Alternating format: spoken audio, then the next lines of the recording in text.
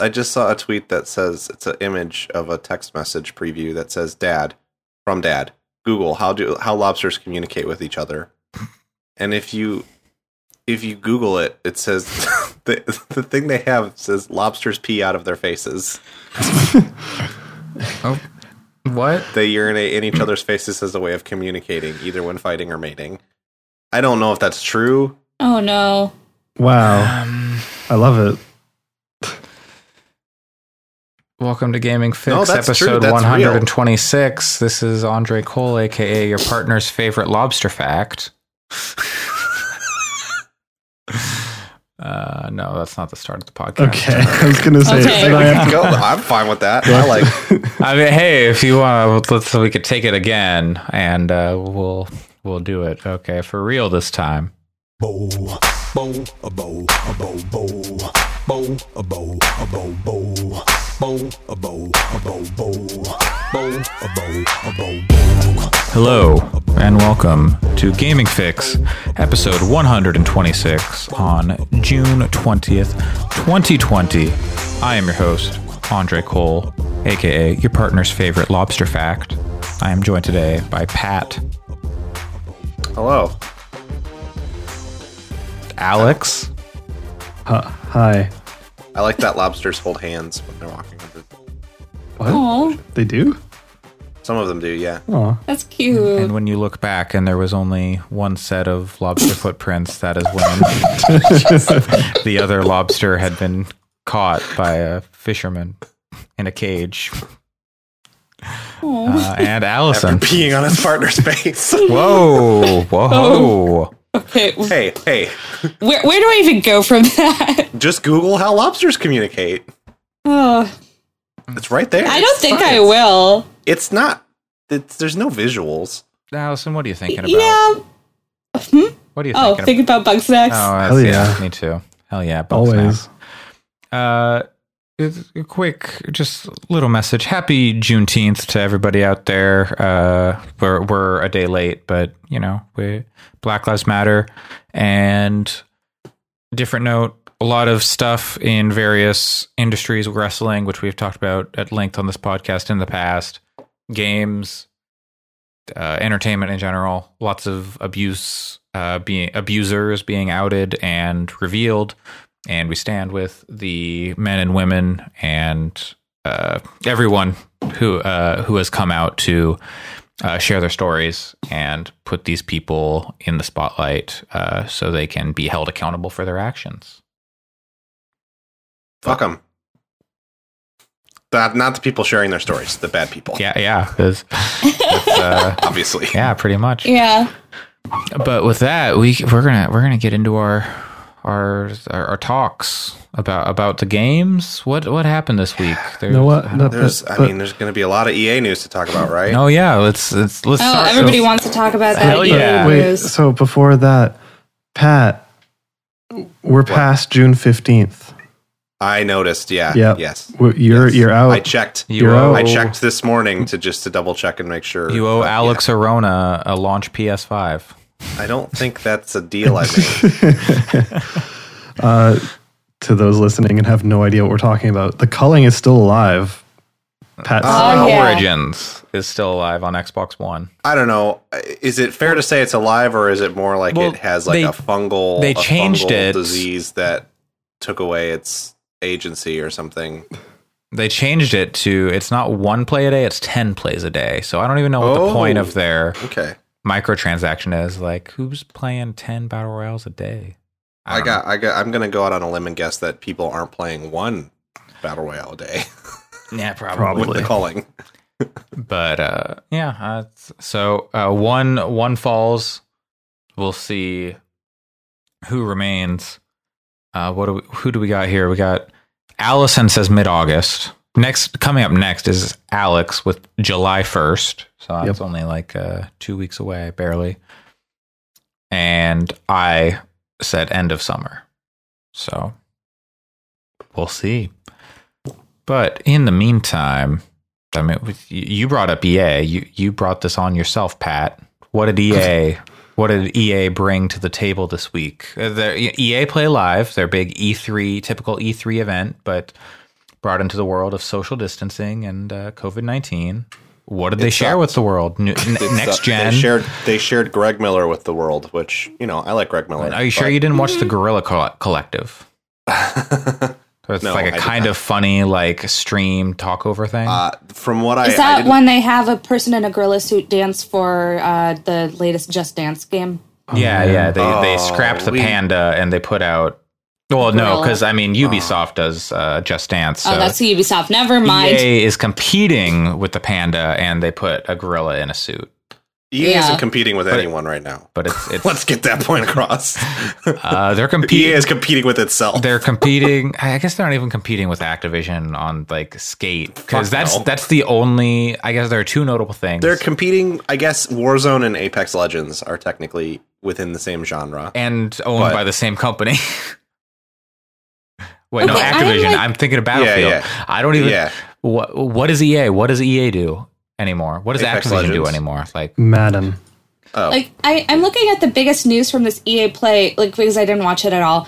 Man, nothing really happened in miss this anything. show. no, they showed gameplay of.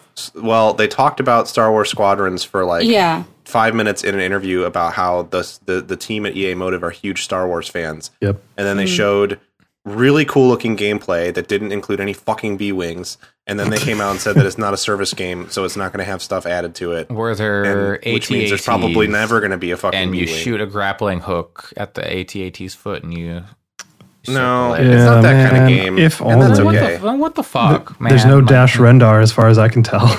And see that I mean, real talk. The reason I Is was there any excited, Dexter Jetster? Because if not, I No. am not interested. the main reason I was excited about Squadrons was the notion of. I mean, I'm still excited for it. I will play it, but I was excited for the idea of like, as someone who plays, who has played a lot of the X-Wing tabletop game, which I've talked about briefly here before. The idea of like, okay, well, they're going to launch with like probably like 15 ships in the game, and then over time they can add like maybe they'll add a Scum and Villainy faction, so you can play as the like the like non-Empire, non-Rebel ships, and they'll have like it could be really cool. Like they could expand on this for a really long time because there's dozens and dozens of Star Wars ships, and then they came There's out. a and were lot like, of good ones. They were like, no, it's a complete game out of the box, which great, but like so that means people are going to play it for 2 weeks, mine out all the content, and then it's going to die, which sucks. Unless it's Especially like, for a game that's like multiplayer, so multiplayer Yeah. focused. Like I feel like EA is taking the comments people have made and are like, okay, let's take it to another Totally. extreme and going like, not, this is not what we meant. yeah. So yeah, I don't know. Anyway, otherwise they like said they're going to make another Skate, Yeah. Yeah. which I haven't seen anybody talking about this angle on that, but they used the language. You literally commented this into existence, which Oh, I think boy. I have is not a s- good thing to say out loud. I have seen some No. people comment on that exact thing, how Good. it's just going to enable yes, the worst parts of that absolutely. of gaming to just her I mean, between that endlessly and bully and pester and harass developers to do what they want. Yeah. Ugh. between that and Snyder Cut coming into existence, Exactly. like, yeah. it's a like- perfect storm. perfect storm of like 2020 nerd is entitlement.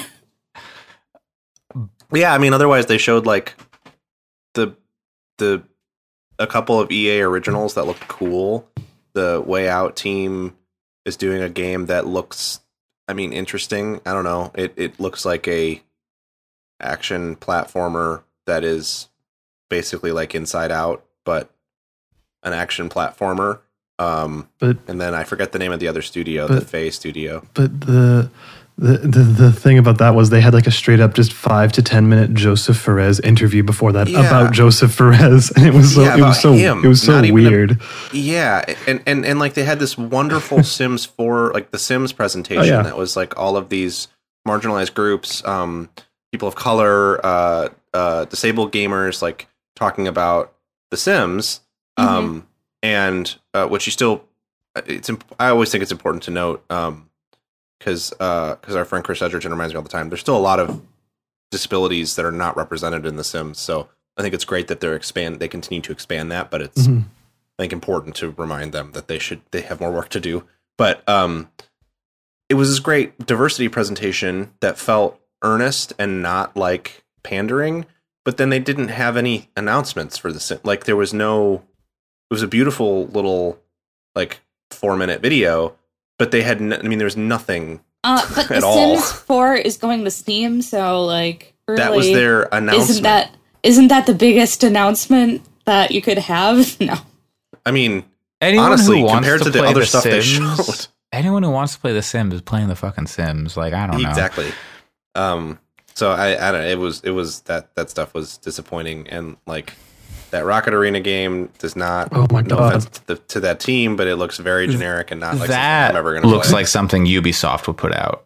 Totally, yeah. Like that looks like the kind of like what Shoot Mania or that, Yeah.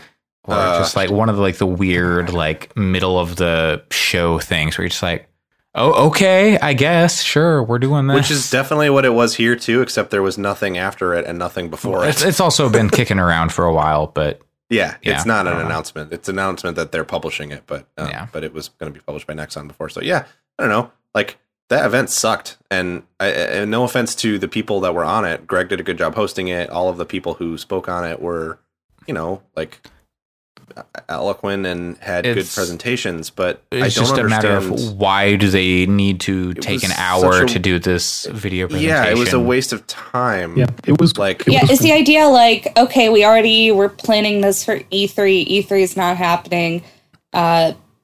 Therefore, because it's like, I can imagine that if E3 was still going, that they wouldn't go, well, we can't, they would go, well, we just can't have, what am I even trying to say? Well, we can't not have Yeah, I know. an They- EA booth. They Like, you know, can't they because say they're that not you- on the E3 floor. They do their own thing at like a Right. different venue. So- Yeah. Right, but I mean, they'd say that they're like, oh, well, we have to do this in conjunction with the whole E3 thing. But You know, there's no they'd E3 have- and they didn't have to do anything. But, Right. And they Yeah. did. But, like- this is worse than nothing. Yeah, Right. exactly. It kind of is, yeah. But I mean, I can see that like they might have been preparing something because they're like, okay, we need to do a thing, and then E3 got canceled and everything got canceled. They're like, well, we already put. If Like, this is like, what I they don't know how had much for work, never E3, or like that time period, like yeah. I don't. What are they? Maybe that is what they had for E3 like summer thoughts and stuff. prayers I don't for know. EA then. Probably. Aside- I mean, it's becoming more and more clear that like clearly the thing keeping EA in business is that they have sports games. Yeah. Because they're not putting anything. I mean, have they released anything this year? Let's find out. But They put out Fallen Order at the end of last year. yeah, either way, I would say Well, about because they that keep event, canceling all their Star Wars games, and they keep trying to make what I so mean. many of them, and they're like, no, But you that's know, kind of what scrap I'm this saying. one. And they talked about like, I think DICE does incredible work, but the stuff I was hearing is that like whatever their next game isn't even going to be announced until next year. Yeah, And they're done working on Battlefield 5 and Battlefront 2. They're still doing like technical patches, but like those games are in maintenance mode now. like they don't have It's like- anything for like next gen, which is No, I mean that's what I'm Strange. saying is I just don't like, understand. sports, but They had nothing to say about Anthem or what BioWare is working on. Well, and again, yeah, I don't want that's- people. I don't want teams. I think it's better to have no information and get games less frequently so that people have better lives for sure. Yeah. I'm not advocating for like crunch or anything, but at the same time, like, then don't have this show. yeah, If they Yeah. had tweeted, "Hey, we don't have much coming out the rest of this year. Look forward to EA better wording than that, but look forward to Star Wars Squadrons. We'll see you in 2021 for some huge announcements." I would have been like, "Okay, cool, great." They Saves could me an hour. have done a co-marketing deal with Sony or Microsoft, and Totally. that could have been that's- part of that Microsoft thing last month. Squadrons could have, maybe Squadrons wasn't ready, but it could have been a part of, if there had been a Star Wars game at that Microsoft thing, it would have looked way better too. Yeah, By the way, EA has only released one thing in 2020 so far, and it's actually two things: Command and Conquer Remastered Collection, and the source they've code also- for Command and Conquer. and then they've also released The Sims 4 Eco Lifestyle. I don't know which size of pack it is for the I Sims 4. believe that but is a game pack. So like It's Okay. it's the big one, I think. Yeah. okay. No, it's not a big it's one. the mid Or- one. oh, Yeah, it's the mid-tier It's one. still got a lot of like gameplay mechanic stuff though. Yes, Yeah, but it's, yeah. we can look forward to Madden 21 later in the year. Rocket Arena. Yeah, in looking next forward to. But like, yeah, I mean, that's those two things are the extent to which they've published in 2020. Madden which, might be the only football this year, so. But we'll see. and I mean, like Madden is gonna do great. Like, I mean, there's no question. But I mean, like last year they had Apex Legends starting the year, and then they also had Anthem. So Well, yeah. Well, But at least Anthem was supposed to have been good. Like it was still a big release, you know. it was a big. It was like they were aiming for something. holiday. yeah. And so it's just weird. This year seems weird that they just don't have any. They didn't even have a Sims expansion pack to announce. Like, yeah, They just Yeah. put one out, so yeah. But yeah, it's. I mean, but they've is got a bad lot event. of expansion packs for The Sims. yeah, they put expansion packs out every few months. It seems like, Yeah. and they didn't even have the next So I thing think- to announce for those. So. Yeah, I have no idea. I don't keep up with The Sims, but speaking of. Oh, you're right. The eco lifestyle is a big one. Aha. That's wrong. Aha. So that makes a little bit more sense. I thought it was a game pack, but Suck it. damn. Means I have Suck to my get that. eco lifestyle. I play like around 20 to 30 hours of The Sims per year, usually in a fugue state over one weekend. But the I like to keep up with the expansion pack so that when those weekends come, I'm not looking at like $80 to Huge get purchase. current. Yeah. No, God. I think I saw somebody look at everything that's for The Sims 4 on Steam right now, and it's like, oh my God, that if you want to get everything now, it is. They know how to make money with that game. My tip is you don't need to get everything. No. Did you know there's a speedrun category for Sims 4, which is have a baby as fast as possible and have a baby and then have it taken away by Child Protective Services as fast as possible? God, the Sims community fucking rules. Yeah, That's They interesting. come up with so many interesting ways to manipulate and Yeah. do shit in that game. it's, you just have to make the person sleep a lot when they have the baby, and then eventually Child Protective Services takes it away, and that's time. But I only buy the expansion packs. The lower tier stuff I don't. I only buy those if they look really interesting.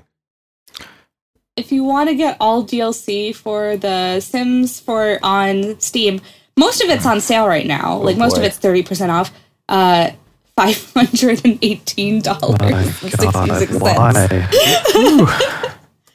Well, they put you out know. stuff every month. So Well, Yeah, they've got like, I mean, there is quite a bit of content for this. Like, yeah, it's definitely not designed as a thing where you go in for $518. Yeah, yeah, You're and I supposed to can- pick and choose stuff as you find it interesting. yeah, like for me, if I was really into The Sims, I'd be like, okay, I want to get this set about movie stuff, and I want to get this set about, I don't know, Yeah. other stuff. But well, speaking of things that are on Steam, the Summer Game Festival is going on Steam, and there's like 900 game demos or something available. Like there's some a ton. undecipherable amount where you'd be hard pressed to play everything. And like no one wants to play everything because not everyone likes every game, but there's just so much. It's hard to like go through and pick out what to play. So we went through and we picked some games. We're gonna talk about them, but this is by no means all there is. So head over to Steam and check some stuff out. There's big games, small games. I already am fairly patient, so like I don't really need to see stuff pre-release. I like announcements, but like previews don't hit for me. So looking at that list was like, this is a lot of stuff And It's there's a lot. not much here that I actually want to engage with until it's out anyway. And yeah, it's weird. And then there were like games that were like releasing that they were tying to it from a marketing perspective, which was weird. Mhm. It's a weird event. It's cool, but it's weird. Yes. I would say it's an excellent event because it gets eyes on indies who otherwise would not have somewhere to get eyes shown on them. That's what I was going to say. Is like I'm glad that Steam is like, here, let's show off a lot of cool indie games that are coming to the platform. Yeah, and they're Yeah, I also would be- interviewing a lot of those indie creators with, like in a really cool way. So even if like your people aren't watching those interviews all the time, they're at least archiving them. So they exist in perpetuity. Yeah. And then like, that's just ways for those developers to further kind of get their name out there, which I think is Yeah. really valuable. I wonder. I saw a couple devs saying they're not seeing the wish lists really move at all based on this, and I Because there's wonder if so that's just many. that's what That I'm. is That's also- kind of what yeah. I'm seeing is that the problem is the discoverability is so bad, and it's such hard. a deluge. This isn't meant as a knock against any of those games because I'm sure individually they all are doing unique and different and cool things. But when you look at it, it is pages and pages of very pretty, but like very like pixel art and lots of like kind of hand drawn art. It's very hard to get a read on different. It's very hard to differentiate the games, and it's like if I saw any one of those games pop up in my Steam queue, I would go, "Oh, this looks cool." But when you put all of them side by side, it's like just sort of a like refrigerator of stuff, and it's hard to parse for me, and I think that's probably true for a lot of people. Yeah, I mean, like when we talked about doing this, where we before the show, we wanted to all kind of take a look at this and maybe play some demos for it, which is cool. But then I know that I definitely had some difficulty finding stuff. Like I the thing that was nice is that it automatically said, hey, here's everything that you've wish listed for the future that has a demo. But unless you've like wish listed a bunch of indie games that are not out but are coming out, then that's not exactly helpful. And there I was just trying to look through all of these. Like they have big categories, but I know that I'm not seeing everything. It's kind of overwhelming. Yeah, the UI for discovery on that is really bad. Yeah. One of the things that I noticed was I originally was looking at it from my browser and was not logged in on my browser. And I was like, oh, it's recommending these for you. And I'm like, oh, wait, I'm not logged in. And I logged into my account and it was the exact same thing. So, Yeah. And like when I was in the store interface, like I opened up Steam and it said Summer Games Fest now at the top. And then I clicked into it and then I clicked away for some reason. And then when I went back to the store page to try to get back to Summer Games Festival, it just was gone from the page. And this was one of the first few days and they fixed it eventually. And now it's got like a permanent little banner, but it's like, why? It just doesn't seem like it was super well thought out. And it's kind of frustrating, specifically because I would love to see those indies highlighted, but it almost seems like it would have been more effective if they had said, hey, this is 2 weeks long. We're going to feature a different game every day or something like that. Like just, I don't know. Honestly, this feels like a something. very Steam way to do it, though, where it's like, Yeah. no curation. Let's just throw a bunch of stuff in there. Yeah. So I don't know. Hopefully it's helping. Yeah. Hopefully what I saw of wish lists not being moving that much is anecdotal and not something that's true across the board. Hopefully, if we can talk about some of the things that we enjoyed, we can, Yeah. help Oh, and promote some of them. part of the issue is the way they do curate is they do the classic Steam, like, here's what's people want to play. Here's the most wish listed stuff. So that's going to drive it up. Trending now, playing now. So things that are already popular are going to get popular, whereas like things that are 3 pages deep on like, on a specific genre, like tier, specific genre, go like 3 pages, that stuff's probably not going to rise to the top. So it's not going to see those benefits. But I don't know what the solution to that is. So It's hard. I don't know. I mean, I feel like it's a really difficult thing to figure out, especially if you want to do like, okay, we want to highlight any indie game that wants to be highlighted, but also like, you know, still make it accessible or like this make discoverability They're good. not all indie games either. Like, what is it? Oh no. The Destroy All Humans, like Yeah. the remaster or remake is on here. Yeah, I mean, most of them are indie. but- Yeah. The Mostly, but not all. The two that I played are technically not indie games, so at all. Damn it, Pat! You had one job. I mean, again, I looked at the list of like I scrolled through the entire list of what was available, and it was my eyes just glazed over. Oh, yeah, so like the two that I 100%. played were games that I knew about and like was already anticipating. Yeah. So I was like, sure, I'll try a demo for those because I knew I wanted to play them. But it was just very frustrating to like scroll through that list, and like I could have just started trying to play every single one, but it was a time thing of like, well, I have a few hours to check out some of these demos, and I can't even parse what I might want to play. Well, in that case, what did you end up playing, Pat?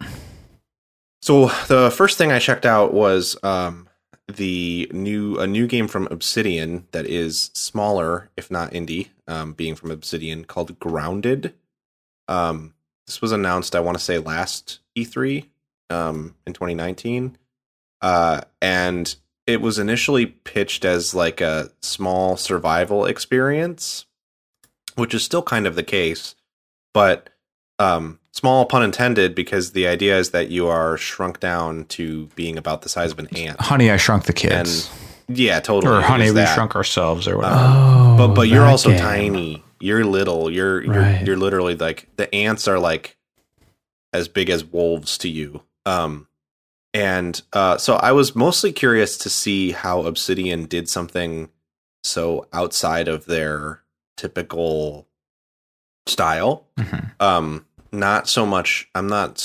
Survival games are a genre that I always have wanted to like, but every time I play one of them, it always feels, aside from like Minecraft, like every time I've tried to play like Ark or there's a Conan survival game, they're cool with what I see people being able to do eventually, but then I spawn on a beach with my bare hands and You either punch a in tree. nude or with a loincloth, and I punch a tree, and it feels very janky and not like you can't really enjoy them single player, and I bounce off real quick. So Grounded was interesting to me because given the level of polish that Obsidian games tend to have, I was kind of like, I mean, they can be janky too, but like even from just like a UI perspective and stuff, I was curious, and I wasn't disappointed. It's the demo that they have is a 30-minute timed demo, but you're fairly free within that 30 minutes to do whatever.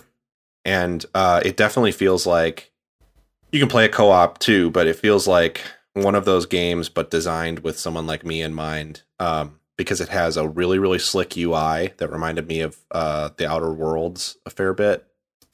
The good parts of the Outer Worlds' UI. And it has like a really cool, when you go to your crafting menu and you go to, like, let's say you want to make a workbench, it'll have like 4 materials you need, and you can click each of the materials and it takes you to an encyclopedia entry that's like, oh, this is a thing you need sap, and sap naturally pools on branches and tree roots. So then you kind of set off and look for branches and tree roots to pull sap off of. So it's really cool from that perspective, and it seems like the base building stuff is pretty optional. You can get invested in that if you want, or you can just play it as more of an exploration thing where you're just crafting stuff to kind of make yourself more viable from a survival and combat perspective. There are lots of, the one thing that was a little frustrating is that like I would walk like 10 feet and then get attacked by an ant, and then I would walk another 10 feet and get attacked by an ant. And True to life. I guess not 10 feet. It would be more like 10 centimeters. And you just like there was just enemies constantly, and they were pretty vicious. So that was a little bit frustrating, but it seems cool. You get objectives too, like quest objectives to like go check out this weird machine that you found and stuff, and you're like walking inside of a soda can, and it's weird to walk inside of a soda can. There's one machine that you find, and you kind of you go inside of it, and you're like you're small enough size you can like walk around the circuit board and stuff. And that's a neat feeling. So I would say, check out the demo if you can. And if it'll be on Game Pass, so I wouldn't be excited to spend $40 on this thing right now, but I'll definitely play it given that it'll be on Game Pass, because it was fun. And the other thing I checked out, which is a briefer thing, is there's a real-time strategy game called Iron Harvest that has a demo in the Summer Games Fest. Iron Harvest is a game I've kind of been following for like 5 years, I want to say. It is based on the same art and world as the board game Scythe, which is a phenomenal board game, one of my favorites ever. The world is kind of, the idea is like it's post World War I, kind of in between World War I and World War II. It's set in Europe, and everybody has big like mechs, stylized for the time. It's kind of like if Iron Brigade / Trenched were serious, and instead of goofy, cool comic book art, it was beautiful watercolory paintings. And then the other wrinkle is like it has kind of a like Golden Compass thing where there are characters who have like bonds with animals. Can I put up middle fingers? No.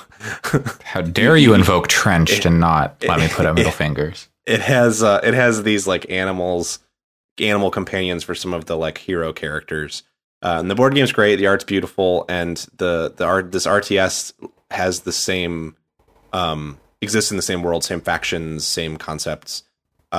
And in practice, it's really going for a Company of Heroes thing. That's like very clearly the direct inspiration. It is you could almost say it is Company of Heroes with mechs instead of tanks, which is appealing to me because I like Company of Heroes quite a bit. I played a skirmish of this. The demo just has skirmish games. I played a skirmish and really liked it. It's not as good as Company of Heroes. It doesn't quite have the cover system is a little less dynamic, and it seems harder because the resources are they're a little more complex. I liked it though, and was excited coming away from it to at least play the campaign. But then I checked in on like what the community was saying, and the community seems like is basically like, I can't believe we waited this long for this, and is pretty harsh on it. I only played one game, so I don't know. They're asking $50 for it when it comes out, which is definitely like AAA PC pricing. And it is published by Focus Home Interactive, so it's kind of got a little bit of money behind it, although it was crowdfunded initially. So I don't know. Keep your eye on it. It's definitely, I don't know if it's one to pre-purchase, but I would say there's nothing really that is warrants that anymore. Worth checking out if you're a fan of RTS and that kind of like war. Yeah, I think the art is really, the art and aesthetics is really the thing. It doesn't seem like, if you're a hardcore RTS fan, I think it's probably going to be pretty thin for you. But as someone who is like a casual RTS fan and likes that world, I'm still pretty interested in it. So yeah, I mean, if those sound like, I would say they're free, just go check them out. But obviously, as I alluded to earlier, so much there. If they're not your thing, they're probably not worth your time. But still interesting. Sure. All right. Well, next, if Alex's computer will allow him, my computer's having a rough time. Oh, yeah. He's downloaded too many games from the Summer Game Fest. That's true. So what did you play? I played a handful of things. I think all of the ones I played, I originally heard of from the IOX that we had talked about many times in the past, the Indie Obscura thing. So let's go let's just go with the order I played them in. The first one that I played was A Space for the Unbound, which was played coming. this one. Yeah, it was coming from a small Indonesian team. They were kind of talking about how when they played it, they had a couple things in mind, and those were some other pieces of media. Specifically, they invoked what's it called, Inception, and they also invoked The Truman Show, which I thought was interesting. So The Inception stuff, it seemed kind of Psychonauts with like you can see, I can see that. One of like the main, I don't know, the main like you're going around and you're helping people solve some problems by using the Magic Red Book to dive into their like psyche and help soothe their anxiety. Yeah, what do they call it? The space dive? Space dive. Yeah. So this is a side-scrolling kind of pixel arty kind of thing, but it's not pixel art in like the kind of overplayed way. It's not 16. It's not like a SNES or like a top-down Zelda, right? 16-bit. Think more like Super Brothers or something like that, where it's like kind of high fidelity pixel art, and it's really nice animations, pretty beautiful art, like going on all around. Good music. The writing was really charming. It was pretty whimsical, though there were a few awkward translations here and there, which is like, that's fine. Like the English stuff at the beginning, like the very beginning of the demo, was almost turned me off. I was like, "Oh God, I don't know." But then once it becomes clear what's going on, I was like, "Okay, I can let it go." Yeah. Yeah. So like you will get a few awkward translations and like some awkward English, but like it's not their first language, and it's also, I don't think it's gone through all its QA passes, so that's fine. Yeah, that stuff, it wasn't even like the translation or anything. It was just the tone. That part is the first 5 minutes of that game are extraordinarily cheesy, but I think it's also self-aware in that cheesiness for a reason that makes sense. Mm-hmm. Either way, like I think it was really interesting. I don't think it was mechanically interesting. It's basically a glorified point-and-click adventure, and then you're kind of moving a character around and like doing stuff. But like, I'm interested in the kind of concepts that they're going for and where they take it, because it seems like they could approach stuff in a really interesting way. And like the cliffhanger that it has at the very end was intriguing, because it's like, wait, what's happening? Yeah. I would play this. Yeah. Looking at this, it's what you're describing sounds like something that's a lot more interesting.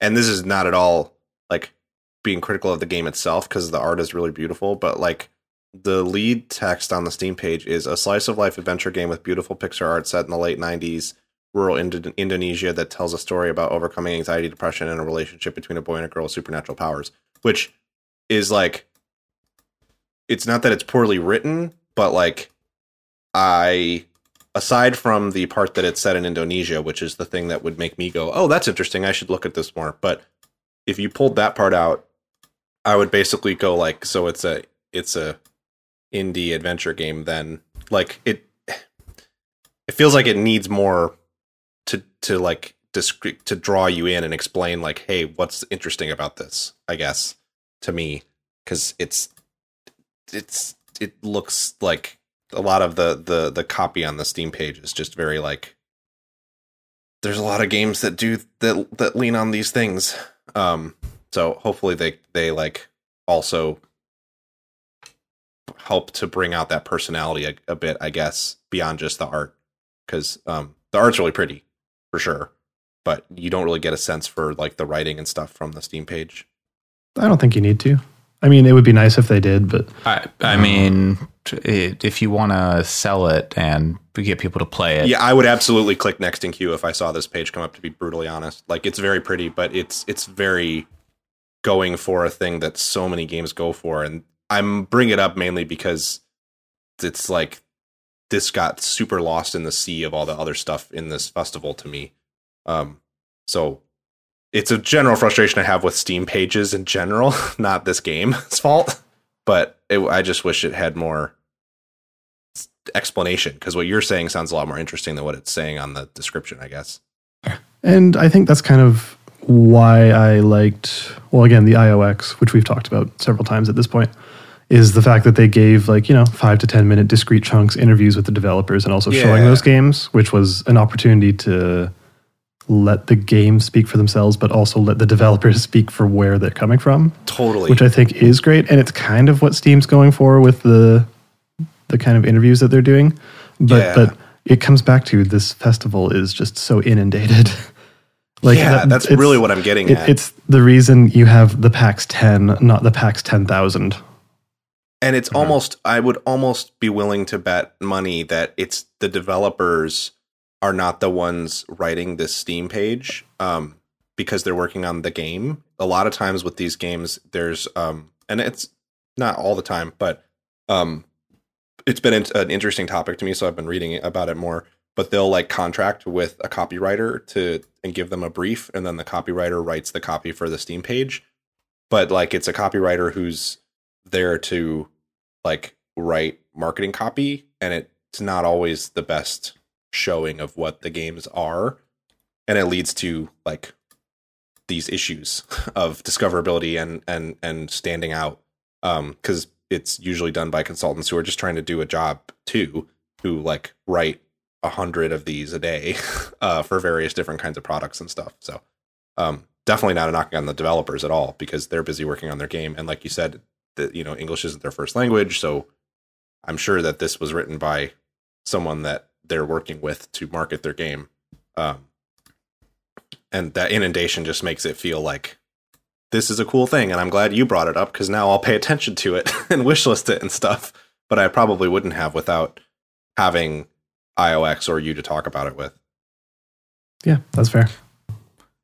Another game, also from an Indonesian developer, was When the Past Was Around, which this one is more of a traditional kind of point and click adventure. It's actually put out by the same studio as A Space for the Unbound. They're both by a studio called Mojiken. Okay. But different artist. The artist that did this one is Brigida Reina. She's made a couple of games in the past, and I've actually enjoyed them. So that's what kind of pulled me into this one. And as you would expect from having followed an artist, the art in it is extremely beautiful. Like, it's really, really, really fascinating. And in motion, it looks fantastic. This one is way more of a classic style point and click adventure, where you're actually just like in a room, moving around, interacting with things, getting stuff in your inventory, combining them, and like, using them in different ways to actually complete a puzzle.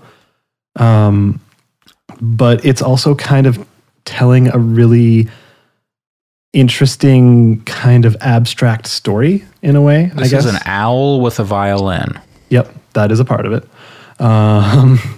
It's a man in a suit, but his head is an owl. Okay, so let's say you've got, at what point does a man go from a man to an owl? Like, what body part, how much of the body is fully an owl, can you not be said to be an owl? But it's a mask, right? It's not a or is it It is not. It does not appear to be a mask. Oh, well, then he's an owl man. That's a very simple answer. You can be half man, half owl. Okay. Well, at what point is he? This isn't important. I'm just, I would say it's very important, but it's also, I'll also let Alex finish his thoughts on this game. The ambiguity it uses to tell the story is actually really intriguing, because I find it really similar to Florence, which I really love Florence. That's definitely the thing one of the things that reminded me of. Yeah, but I would not say it like cribs from Florence. Like, it's not like trying to be Florence. Oh, sure. Like at all, but it just kind of has that same similar vibe where like Florence, there was a little bit of dialogue here and there. Like, you get the dialogue with the mom and stuff like that. But, and the text messages and the arguments and all that, blah, blah, blah. But this one, there is no real dialogue. The dialogue ends up kind of being music, like your owl buddies playing violin and stuff like that. And you're watching your characters' reactions to that, which is really interesting. And it has this whimsy to it, which is really awesome. It seems like it is telling a story, and the story that it's going for is really interesting and seems like somewhat personal and just fascinating. And when I finished the last puzzle of the demo, because it's basically just showing you the prologue, I was very much like, yeah, I would play a full game of this because it's wonderful. It's really, really, really good. The screenshots and some of the puzzles that shows on the Steam page make me think of Gorogoa. That's actually a good touch point too. Yeah. And They also I wonder if this will come to mobile devices, because it looks like it would work on there. I think it would work on there. I don't know if it will, but like it definitely it would work as far as I'm concerned. It also reminds me of a really spectacular series of horror games called Rusty Lake. That from an art perspective, this obviously does not look like horror, but from an art perspective and like puzzle design perspective, those games, it looks very similar to those games. Not in a like derivative way, but in the sense that I find that stuff to be really fun and interesting. And if you like the look, you should totally check out Rusty Lake, because they're like horror. Those are good games. They're horror, but they're like psychological and weird. And they have a very similar art style to this. They're not like super gross out, bloody, disgusting horror. It's more like weird stuff. Well, Okay, when but the past so was what if around, you have it's not What if you have bloody. an owl, but it has the head of a man? Is that a man or is it an owl? Because if you said it's a man, but his head is an owl, that's an owl. But like, at what point does the owl become a man? Do you think that he has that he has feathers on the front of his wings that make him silent as he descends on his prey? Oh, jeez. I'm not touching that I'm one. just saying, if you've got I don't think if you it's a got very an controversial thing owl, to ask. you got an owl, but then you replace its head with a human head, and it's like it's sentient, it can speak, it's intelligent, but it's an owl body. Is that an owl or is it a man? It's an owl man.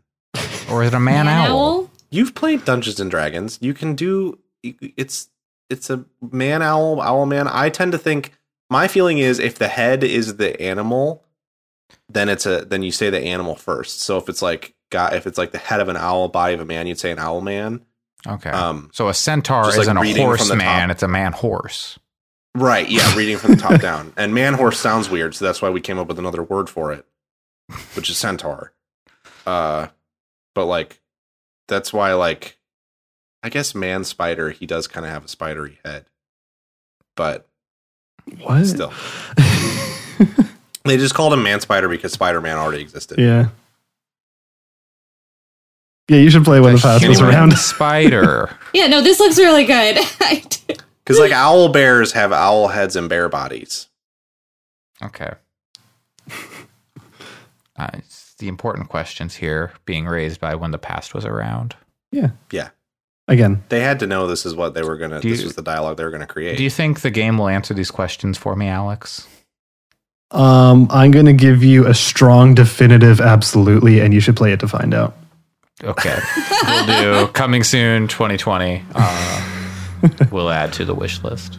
Yep. And then the last one I played, which I just finished last night. It's actually a pretty generous demo. It was probably about an hour. It's She Dreams Elsewhere. I don't know. Have any of you guys heard of this one before? This Yeah, I had heard of looks this like one. some Undertale shit right here. It's Like got in a some weird way. It's got some Undertale vibes. That's actually something that had kind of come to mind when I was playing it, but it's not going for that kind of subversion that Undertale does. Like it's just kind of a similar style. This one seems much more. I don't want to say rooted in reality, because like parts of it are very not, but like it's not as fantastical as The Steam page says surreal. it is surreal. Aesthetically, it looks really surreal, but Yeah. yeah. It's really interesting though, because it's basically how to describe it. You're going through this girl's dreams, and her dreams sometimes are good, and sometimes they're pleasant, and sometimes they're like just total nightmares. And it's not explicitly called out in the demo, but if you read the Steam page, it's not a spoiler to say that this girl is comatose. So you're going through her comatose mind, and it seems like she's kind of coping with the fact that she's comatose and going through parts of her life that she once recognized or like enjoyed or struggled with and things of that nature. And it's really interesting. It's created by a fellow named Davion Gooden, who's made some really interesting stuff, not always games. And it tackles a lot of subjects. Like it goes for mental health. It goes for like identity. Like it's got a lot of Black culture in there, and Black identity and kind of stuff. And the mental health stuff, I think, was actually tackled really well.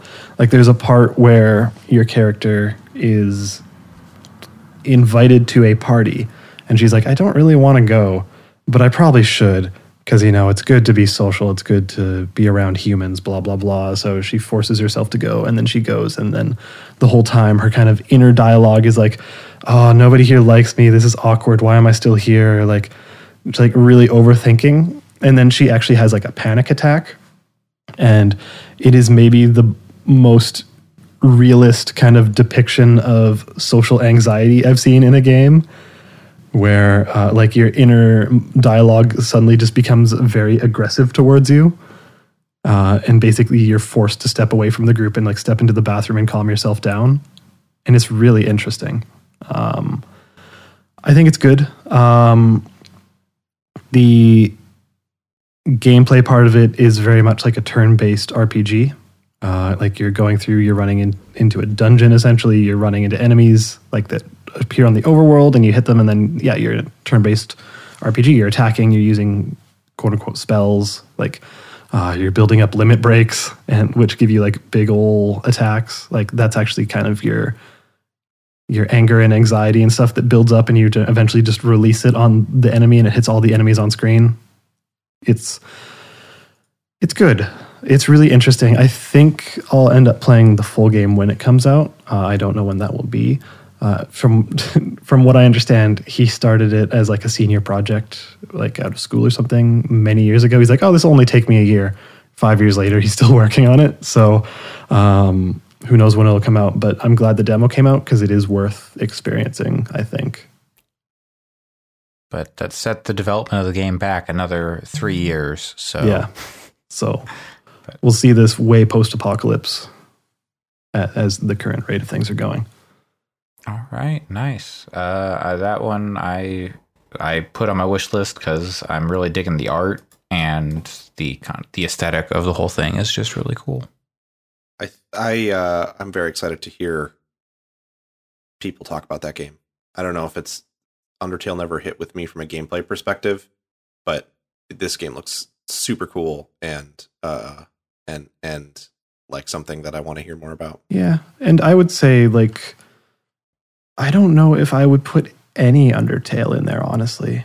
Like other than like some of the art, like just like aesthetically. It looks like, you know how like similarly to Undertale, they both are inspired by like Earthbound. So sure, yeah, I can see that. Like especially with the like what looks like the when you get into combat or the battles kind of has that similar. Like, yeah, it's not like vibe. The DDR thing of sure. Undertale, Earthbound, but I should say I'm not really an Earthbound fan. Like that style of game isn't something I get super into, but I also think they're really cool and love hearing about them from people who are really into them, because it's always really enjoyable to hear people talk about them. All right. Well, next up then is you, Allison. I know you've been thinking about Bug Snacks this whole time. Thinking about Bug Snacks.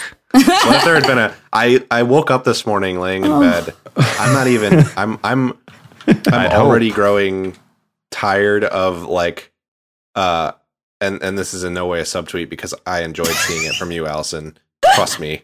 But I already am starting to grow tired of like I see lots of game people who are like Bug Snacks, that's the tweet. And I'm kind of like, okay, we all need to do that once, I guess.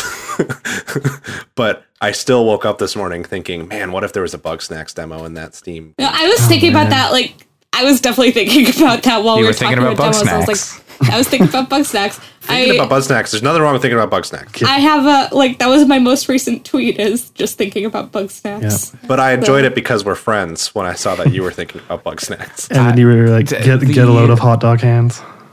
I Yeah, A like, lot get a of load hot dog hands. fingers. Fingers. Sorry. Fingers. I really So if you guys love haven't seen, that like IGN ran a story is like the developers of Bugsnax finally reveal what the game is about, and one of the developers just responded, "Ha ha ha! No, we did not. We have not yet begun to reveal Bugsnax."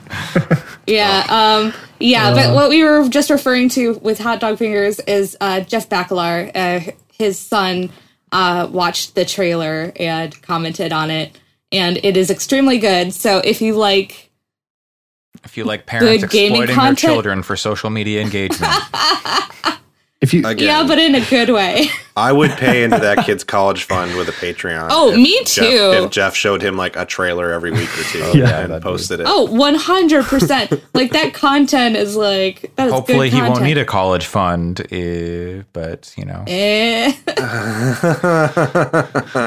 but we can dream of a better world anyway. Rab Anywho, I played a couple of demos. It's a crab apple and he's carrying a pine thing. Oh gosh, I love everybody going like, I didn't realize it was a pun until now, Yeah. and I certainly did not. There's a lot to unpack in that trailer. To be fair. There's That a game's lot. going to be Viva Pinata, but with weird meat and fruit Hell yeah. animals, right? And that's fucking awesome. So I hope that's what it is. Anyway, sorry, the Allison. games you played in the Summer Games Fest. I mean, I wish I played Bugsnax, so like, Yeah. I don't mind. We all this, do. This discussion. Yeah, no, I played a couple games. I actually just downloaded a couple more demos. So I might play some before next week too. But I played 3 games as well. First I played was Skatebird, which it's a little bit rough, to be honest, but I think that I like the concept so much, and I think that as I played, I definitely was noticing that I improved while playing it, and I really didn't play for that long. So hopefully, it grows and can improve. And It's an alpha. The game's not out till next year, but the demo is super buggy. I was doing one of the like missions, I guess if you want to call it that, where it was a score challenge, and somehow my skateboard got stuck in the floor geometry, and I was able to just like ollie infinitely and like kickflip and then get my score up. So, and there's like a reset button so you can get out of that situation. Yeah. But it's interesting. It's got good personality. It does. The birds are very cute. The whole general, environments of it being like these kind of like you're bird sized in a big room, but everything's made of staplers and pencils. That's nifty. So it's a game where I feel like, I don't know if the demo necessarily does it justice or is fully representative, or but it's definitely not representative of what I want it to be, which is I want it to be very good. So I'm looking forward to this game, but I don't know if I necessarily would recommend playing the demo because I don't think it's quite there yet. It's adorable and it delivers on that. It has yet to deliver on the skate part of it. Yeah, it delivers on the birds for sure. But Plenty of birds, needs more skate. Yeah. But it's, but I feel like also, like, if you watch the trailers or you watch the, like, you watch existing video content of it, you can kind of get the vibe of Skatebird right now, where it is. So I have hope for that game, and I hopefully, since it is coming out next year, there's still plenty of time to, for them to update and get all those bugs out of the way. Yeah. The bird can eat the bugs, and it'll Yeah, all the be bug good. snacks, and I can have weenie hands. God. But Hot dog fingers on a bird. yeah, you should also follow Megan Fox on Twitter. She's the creator. She's great. I do. And she Jennifer's Body star Megan Fox. But she also like shows a lot of the development, like behind the scenes. I think she sometimes streams the development, which is really interesting. Like I've watched a few videos that have come out of it. I don't know if it's from streams or just her recording it on her own, but she's pretty open about the development, which is really interesting. So like even if you're not like even if you have no interest in playing it and you have interest in making games, she is worth following for that kind of insight and like feedback and stuff like that. Yeah. Oh, totally. It's also definitely fun to follow just because you occasionally do get like Skatebird on your Twitter and you're just like, oh yeah, this is nice. Oh yeah, it's flapping its wings as it's falling. Aw. Aw, it's cute. Yeah. It's too bad the game. The art is really, really great in that game. And Yeah. I hope that the gameplay comes together because there's a lot of potential there. And Yeah. And it's such a cool concept. Yeah. Yeah, and I think I definitely think it could. It's just it's still very much an alpha demo. Yeah. Like it's not the most polished demo out there, but It's tough because I think a lot of us, we have the golden standard, which is kind of like Tony Hawk Pro Skater and 2 and 3 and 4 and all that. Like And we Skate and yeah. like we know how good those feel. We know how awesome they are.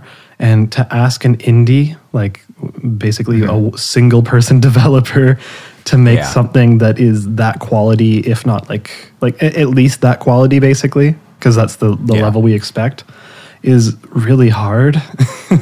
Like even though those games came out like 20 years ago, they're really good, and like it's not easy to do that. So like I feel for her, but I do hope it comes out and it's kicking ass. I think it's possible to. I think like for me, I don't expect it to be as good as those games. As it stands, it still feels just very like. I mean, it feels very, very alpha like a demo. Frankly. I mean, right, which is fine. When you play it too. That's what it is. And like by comparison, like something like Session feels like it's mostly a content thing, and they have the feel down. And I don't know what the sizes of the teams are based on each other, but Session's also a game that they're taking money for already. So I think it was smart for Skatebird to push to 2021 because it gives time to like dial all that stuff in a little bit more. Yeah, totally. Yeah, and maybe get some feedback about what things seem to be not working, and hopefully, be able to kind of push forward. And the camera control is wild. A lot of games have that weird camera control. It's true. Camera control is not always good. Oh yeah, no. I feel like, can you control the camera that much in Tony Hawk? I like that's where it's like it goes like, okay, what does Tony Hawk do? Because this is Tiny Hawk, so wow.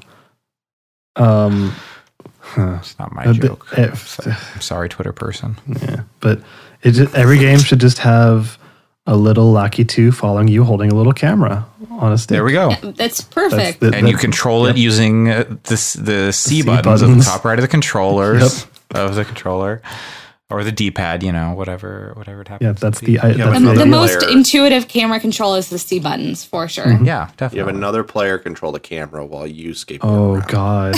Oh God. Knowing my friends, no. I don't know how many people that could work for in any way, but I also played a couple others. I played Garden Story, which I know that Alex is also interested in. That's cool. And that was very cute. It's kind of a top-down, feels like it's an RPG, kind of a chill, very, very chill RPG. That's kind of, it feels kind of like in an almost Zelda-like way, where it's like you're going on an adventure and you're doing kind of like a Link to the Past kind of Zelda way, in vaguely. But then there's also going to be some crafting, I think, and there's going to be kind of building up these towns, which is really good. And also you're playing as a grape, so that's also great. Hell yeah. That's but grape? Yeah, it's grape. Yeah. What's eating him? The fact that his name is Concord. Oh, I'm glad they didn't name him Gilbert.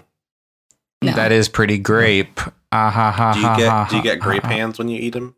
No, if you ate Concord, I'd be so mad at you. Because because Concord's because it's really, really cute. Like it has a really adorable art style. The demo is pretty limited in that you can kind of see that there's going to be a lot more systems at play. Like there's going to be you're going to be building up, I think, towns from things, and you're I know that there looks like there's going to be some crafting elements because you collect resources, but you don't see really any of that. And then there's also kind of like a request board system, and there's favors that you can do. So it kind of does the RPG thing, like Trails in the Sky. But it does not. But it's hard to see necessarily the full extent of the game, considering it's a pretty small, very, very, very small slice of the game. But the combat, I don't know. It feels very, very simple, but I think it could get pretty interesting. This is presumably pretty early on into the game. But I think the real thing that makes me really excited about it and hopeful is just it is extremely charming. The art is super, super cute. The world is very cute. Like you're going around with your friend who's one of your friends is an apple, the other friend's a frog. It's just very, very cute and has a very nice style to it. So I'd say I'd recommend giving it a shot because it is a really short demo, but kind of gives you a sense for the game and for the general vibe of it. So it feels very neat, and I'm excited to see more of this game. Cool. Well, yeah. I heard it through the grapevine that you also played another game. Boo. God, no. I played Chris Tales, which I think shown at one of the I think maybe at the PC gaming show. Yeah, it was. I think it was actually shown last year. Maybe I don't remember. I remember us reacting to the art. The art being really is impressive, extremely good, and yeah, like because I'd seen the like it was like there's like kind of an intro cinematic to it, yeah. But the art inside the game is almost better. Like it looks so good. It is like almost upsettingly good, and I was like. I was looking at this and it was one of those things where you're kind of looking and going, wait, is this actually an indie game or does this have like the backing of some huge dev? No, it looks pretty dang indie. So which is really nifty because it is really, really, really pretty. And I think from what the gameplay was, I think it could be a really cool game. It's a turn-based RPG, so it I know this is it reminds me of Paper Mario in that it's like kind of like a 2.5 dimension aesthetic, but during the actual battles you have the kind of action button where you get better. You can block things if you press the button at the right time. Or if you time your button press when you're attacking, you get a little bit of extra damage. So it has that kind of similar thing. But the thing that's that's really interesting about the game is that there is a big time travel mechanic. You're not really necessarily traveling in time, but the main character can see into the future and into the past. It's pretty... You do this during the actual gameplay pretty seamlessly, where you have like this triangle. In the middle of the triangle, you're seeing what it is now. On the right side of the screen, you see future. On the left side of the screen, you see the past. In battles, you can eventually use like a specific cost and bring enemies to the past or the future, and it can affect the battles in different ways. So the one thing that they really wanted you to see is there's an enemy that had a very significant shield that you couldn't chip past at all. But if you use your water magic in the past, get it wet, and then move that enemy to the future, then it'll rust so that you have some, it opens up defense. So that was like the one that they were really like, look at this. But I think there are other applications to that I didn't see, or that, you know, are going to be there in the future. But that was kind of what they're showing. So I think it has a lot of potential, especially since it's not just beautiful, but it is also that gameplay loop could be pretty interesting. And it looks like there's going to be some sort of choices as well. I don't know to what extent, but in general, it just looks really neat. So that's the one thing that went from like, I don't know, from 0 to really, really interested. So yeah, it sounds really cool. So I'd like, yeah, I'll check that demo out before it ends. is. It also just the art is so good. I'll just Yeah. head Yeah, over that's to cool. twitter.com and follow this developer. What? Oh, this game's account is suspended? Yeah. What? I have no Oh. idea. Yeah, I ran but- into that just now. That's weird. But there's Modus other Games still seems to be accounts. going. Yeah, that's the publisher, and I think you can follow there.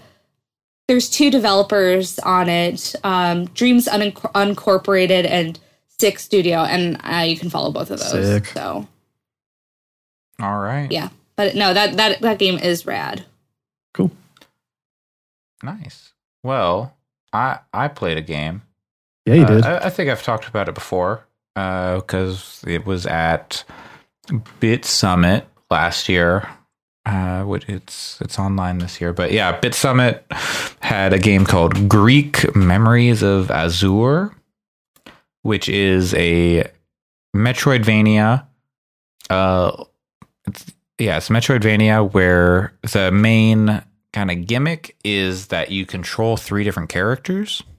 And those characters have like different abilities and use cases. So you've got like the main one is he's the sword boy, and then you've got the sister who does like magic stuff and ranged attacks, and then you've got the older brother who is the big beefy boy who has the shield and is more defensive ability focused. And so you're going through levels and you're changing between the characters to do different things and to solve puzzles. Like, oh, I need to have one person stand on this block or this like button so I can open the gate, and I can go through the gate and I can grab the thing and push. That's the kind of stuff that's in the demo. Or like different weight stuff. Like, oh, I need to stand on this thing on the end of a chain, and then it'll raise the platform so the other person can jump up. Stuff like that. It's interesting. Kind of, Yeah. from that brief description, it kind of reminds me of The Cave. I have not played The Cave. Like The Cave, or even Trine a little bit. Yeah. There's some Trine in there, but you can get people really far away. It's not like all one screen, so you can just leave someone in like a different like a different zone. Like you can go through like a door like to a new like loading zone. Yeah. Okay. That sounds like And The Cave. Yeah, you can you're like, okay, I'm going to go back. So that's all pretty neat. The powers are cool. But, you know, it's a demo. It's very early in the game. It's not coming out till next year. I believe it's a Mexican studio making it. Maybe their first game. And it just, I think it looks really nice. There's something about the characters, like, their faces are just basically white with like some little dots for eyes. And I can't tell if that's like unfinished or if that's just their aesthetic for the characters. Because they all have like bluish white hair and white faces with 2 dots, and it's like it's very, very indistinct. They're all colored differently and stuff. Like it's easy to tell who's who. But yeah, it's interesting. But I really enjoyed playing that last year at Bit Summit, and what I played of this demo. It seems like it's a little more fleshed out than what I played last year, but I can't remember exactly what I played. It's a similar section.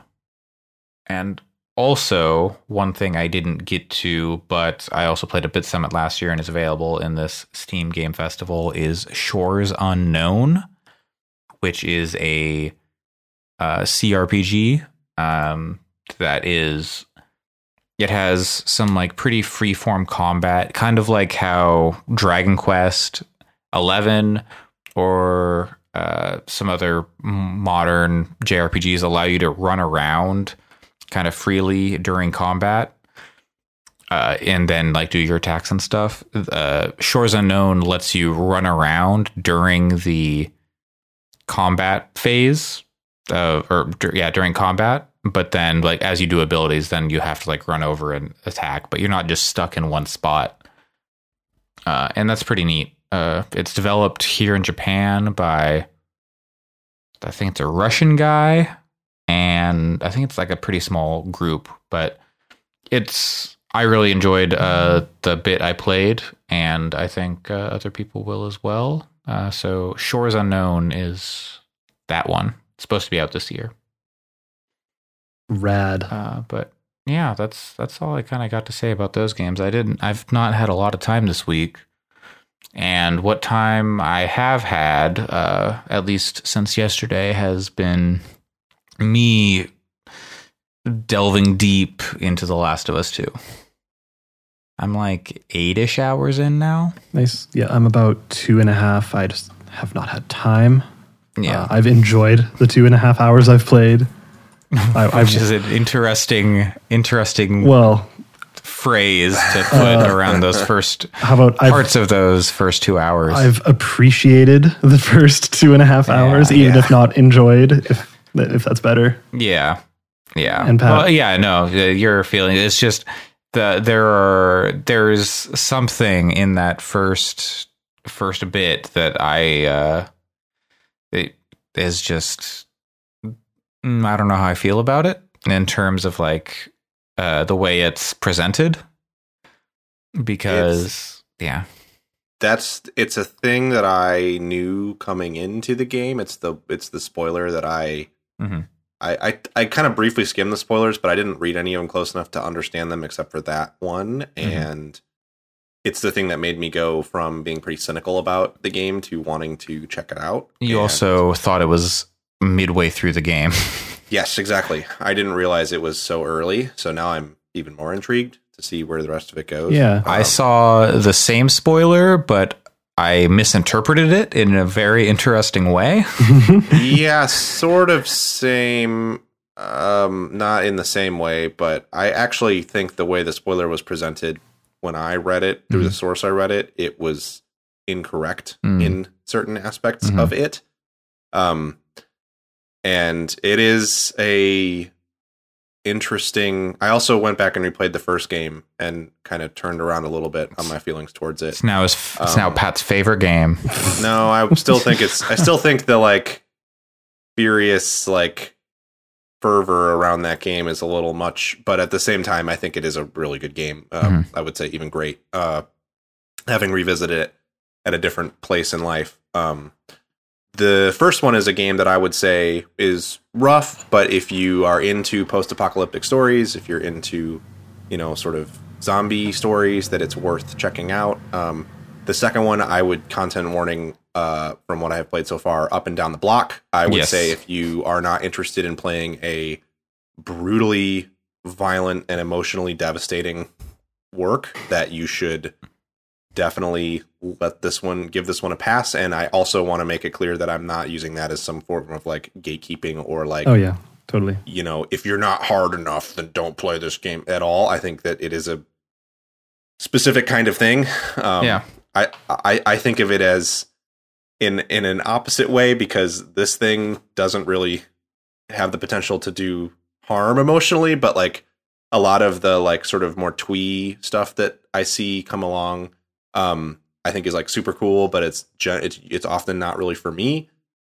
I would say this is the opposite. The difference here is that if it's not for you, it could also lead to you feeling really bad. Yeah. Whereas no cute indie game is ever going to make you feel bad. Yeah, like if you play Garden Story, you're gonna come away with a grin. If you play Yeah, The you're not Last going of to Us, come away from. Yeah. if you play Last of Us 2, you're Yeah. gonna come away with chagrin. And there's some specific stuff around. There's just some specific stuff around abuse and violence towards a trans character that I don't have the context for because I haven't seen. I have seen lots of discourse condemning it and lots of discourse celebrating it as well portrayed. So I don't know, but certainly if that's a trigger for you, it sounds like you should avoid it. Yeah. One thing I'll say, to step back to the event we were talking about that happened early and on. I think given that disclaimer, Given all those disclaimers, I think I'm going to talk very much around spoilers. So if you're listening to this and are like, do I need to skip this? No, we're not going to say anything spoiling it. The thing that happens, I didn't read any spoilers. I've done everything I could to just not read anything about the game before it came out. Like watched a couple trailers here and there, but went in largely blind.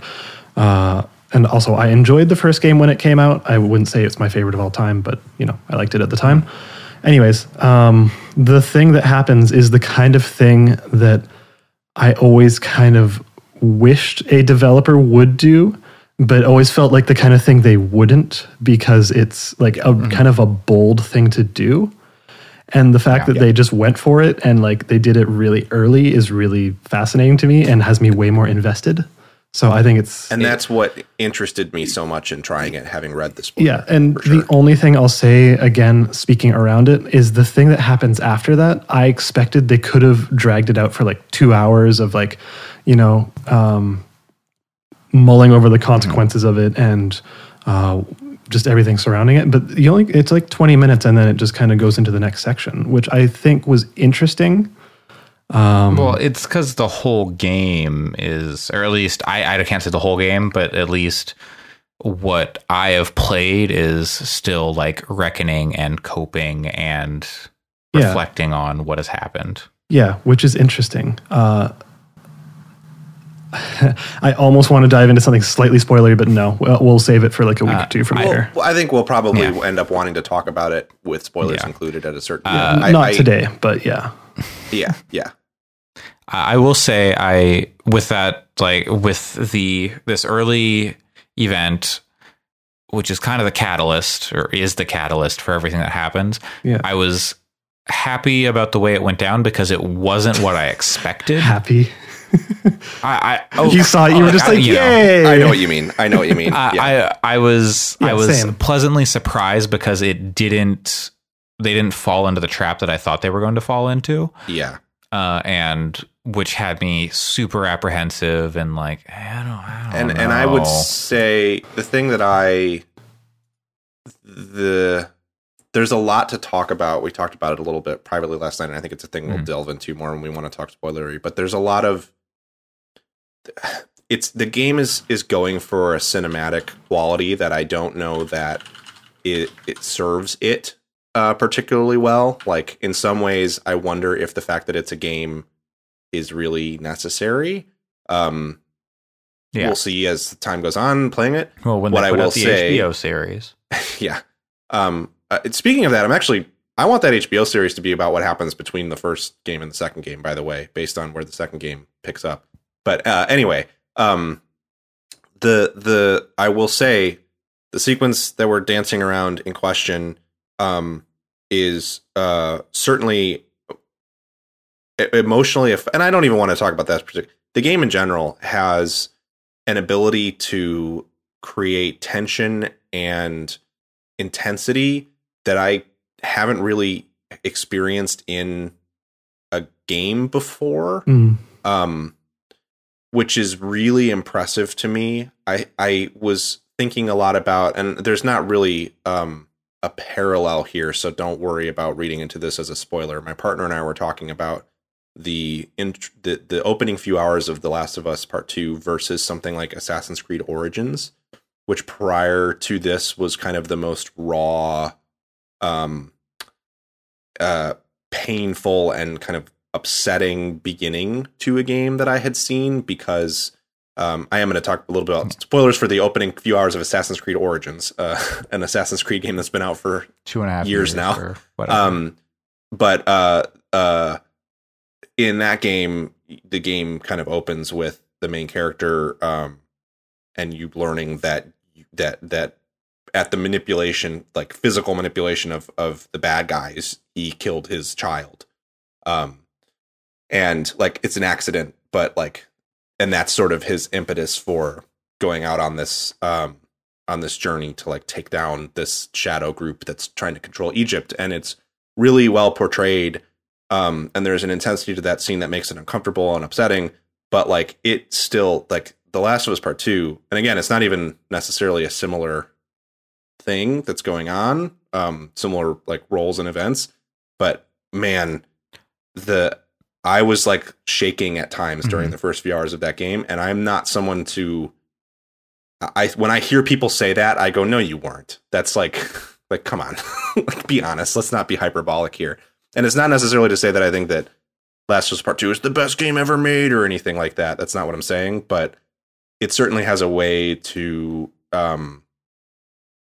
it is emotional in a way that, and it elicits emotions in a way that is really impressive, I think, and sort of different than a lot of other games that I have played that go for similar kind of emotional stuff. I think a reason for that, at least for me, I don't know if it's the same for you, it's the way in which they portray it, like both the good and the bad. Like there's a really good romantic moment pretty early on in the game too, that's just portrayed very realistically. Like it's not played up, like it's not like, oh, this beautiful romantic music that's going on with an undertone, and then it's like, you know, crescendoing like it would in a movie. It just feels natural. And the same kind of goes for like the brutal violence, is that it feels like grounded in a reality that's like, oh, if this happened in real life, this is probably what it'd be like. Ugh. So like, yeah, I've been kind of questioning, like, does it need to be? Do they need to portray it that way?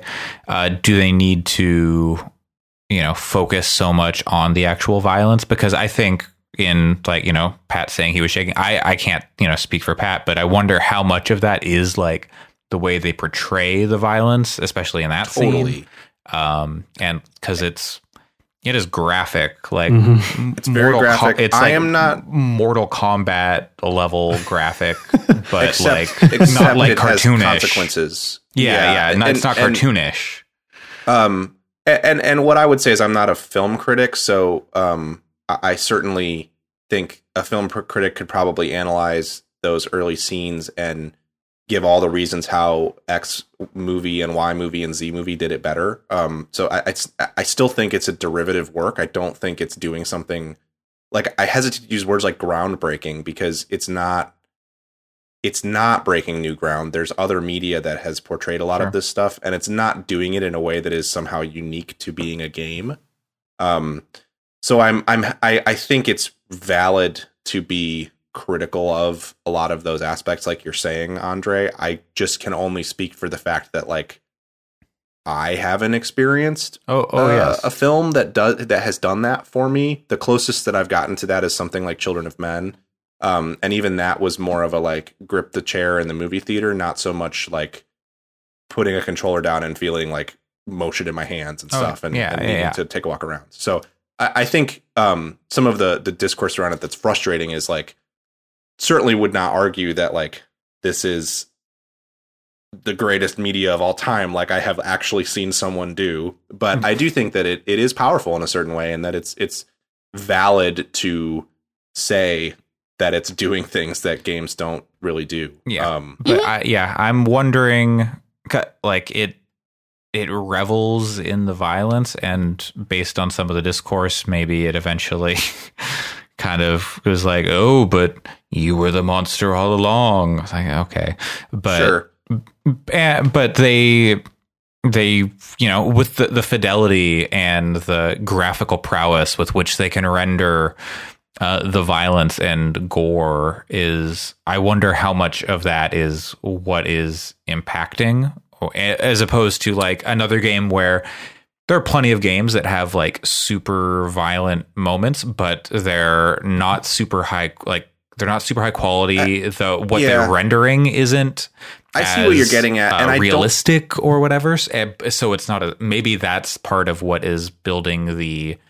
Yeah, when we go into spoilers at a later date, we can talk about it in more detail. I don't think that's what was happening for me in that specific scene. I don't think it was really a fidelity thing. I think it was.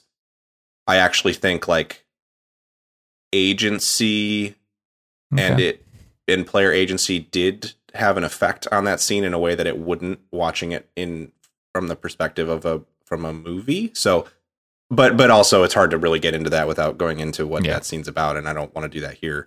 But I also think what you're saying is super valid and reasonable too. And I will say that the biggest criticism I have of the game, there is a very cool, as you move forward in the game a little bit, again being as vague as possible, there's a point where after you get through that opening sequence, you move into a more open area that is a break from the first game, because it actually is like sort of open world-y. It's smaller than an open world, and you don't encounter, from what I've heard, you don't continue to encounter those spaces. You kind of explore that space and then move on, and the rest of the game is pretty linear. It sounds kind of like Uncharted Lost Legacy in that way. Yeah, exactly. It actually, I will be honest, I have not played Lost Legacy, and it definitely made me want to go back and play it, because I'm finding that to be really interesting, the way that you can kind of explore this space. With that said, my biggest criticism is, while I enjoy that, there's one of the first kind of places you could come across in that exploration space. It's very much like you go in, there's infected there, you fight them, and then you get like a reward for going through it. And then when you get out at one point, like Ellie is like, well, at least we found this in there. And that was definitely a moment where I was like, it felt like it was to an extent betraying that, like it was very much a moment of like, this is still a video game. And that was a little bit frustrating. And not, this is still a video game in the, like, we're leveraging the specific tools that being a video game gives us to make a more impactful experience. It was like, we put a dungeon in that you had to go in to get a weapon kind of thing. And that was a little like, I don't know how I super feel about that. By contrast with another piece of equipment that, with no spoilers, that you acquire, which I felt was like actually like kind of poignant and powerful, the way that it's introduced. So there is still a little bit of that, like half of a foot in, we're making a post-apocalyptic video game. But aside from that one moment, the rest of the spaces that I've explored have had various moments that didn't do that, that were like actually like pretty moving in one way or another. Yeah, I think this game has some genuinely beautiful moments. Totally. And like, from like locations to just like character interactions. Oh yeah. It runs the gamut. Man, some of the art in that game is stunning. Totally. Like when it's nice to play a game that isn't a brown, drab post-apocalypse. And The Last of Us wasn't. Like, there are those areas, but like nature has really taken over, and it gets to be green and bright and colorful. Yeah, like when there's a moment when you're with Dina, I think, and you're like looking over the outpost or whatever, and you're just looking at the mountains. And it's like, that looks realistic and beautiful, and also makes me want to go back to the mountains. Yeah, for sure. Not since Witcher 3 have I seen such a beautiful mountainscape. There's certainly a moment where, and this gets into a little bit of that, like, well, you could have also set up a beautiful cinematic camera shot, which sort of alludes to stuff that you talked about privately, Allison, too.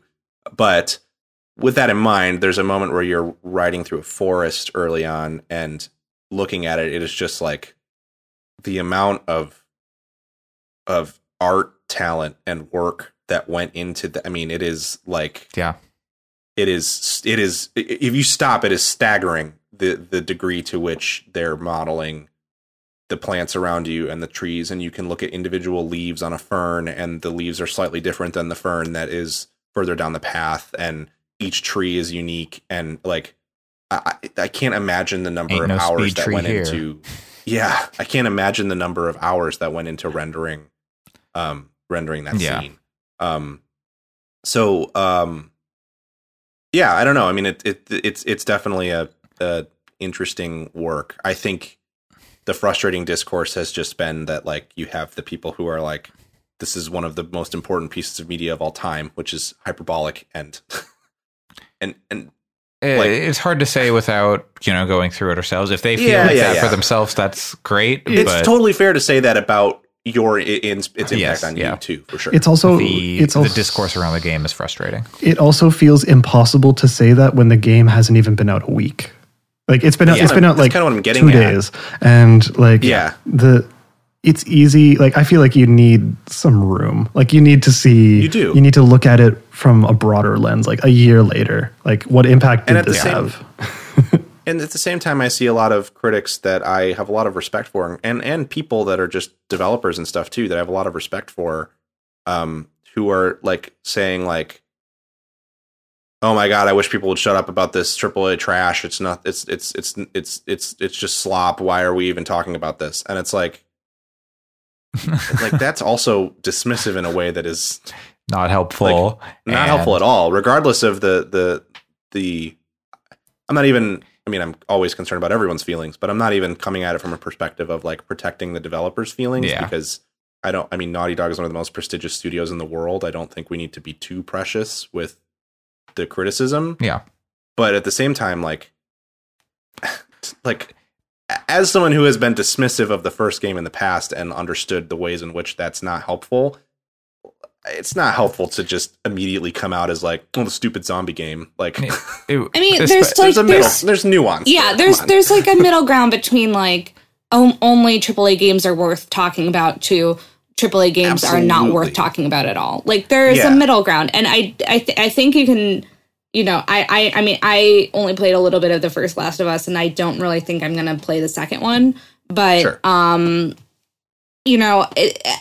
even still, like there's a middle ground between those 2 points, and it's okay to be like, either say like if you don't like it, or you can say if you're not interested or whatever, but you don't have to do that while being also dismissive of people that like it.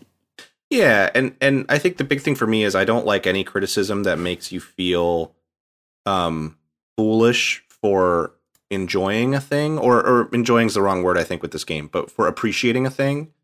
And there's so much of that, I think, that is veering into, it's bad when criticism makes you feel like if you don't enjoy it, there's something wrong with you. And it's bad when criticism makes you feel like if you enjoy it, there is something wrong with you. Mm-hmm. And I feel like right now, I've seen maybe 2 critical conversations about this game that are actually in the middle and have that nuance. And everything else that I've seen has been on either end of that spectrum. And that's so frustrating, and is kind of an example of why, like, we're not going to move forward with that mentality. And it's a lot of people, all. even with the critics, it's people who have played the game, and there are people who haven't played the game, and they're just like, Yeah, come exactly. on, you all know better. Or people who have played the game, who have a colleague or friend who has played the game Yeah. and feel Or- qualified to be critical of it. And it's like, Or they watch the cutscenes on YouTube. yeah, and that's kind of devoid of context Yeah. to some extent. And I think it's just frustrating. A big part of it is like, it's just Twitter is a bad place to talk about. Yeah. Twitter is real a bad critical place. End conversations. of. So is end Metacritic. of Twitter's a bad comment. place. End of sentence for sure. Yeah. So is Metacritic, it turns out. Yeah, exactly. Well, that's for an entirely different, Yes. more bullshit Yes. And reason. Steam reviews. Yeah.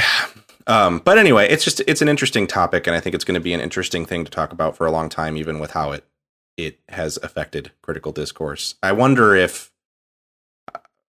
if that fateful tweet hadn't been tweeted, if perhaps the discourse around it would have not gotten so hostile so fast on both ends of the spectrum. Yeah. I don't know which tweet you're referring to, but that's okay. Schindler's List. This is Schindler's List comparison, Oh, which you know was is a terrible thing. It's just a tacky tweet. Like, come it's on. a bad and a critical fallacy. Like you cannot.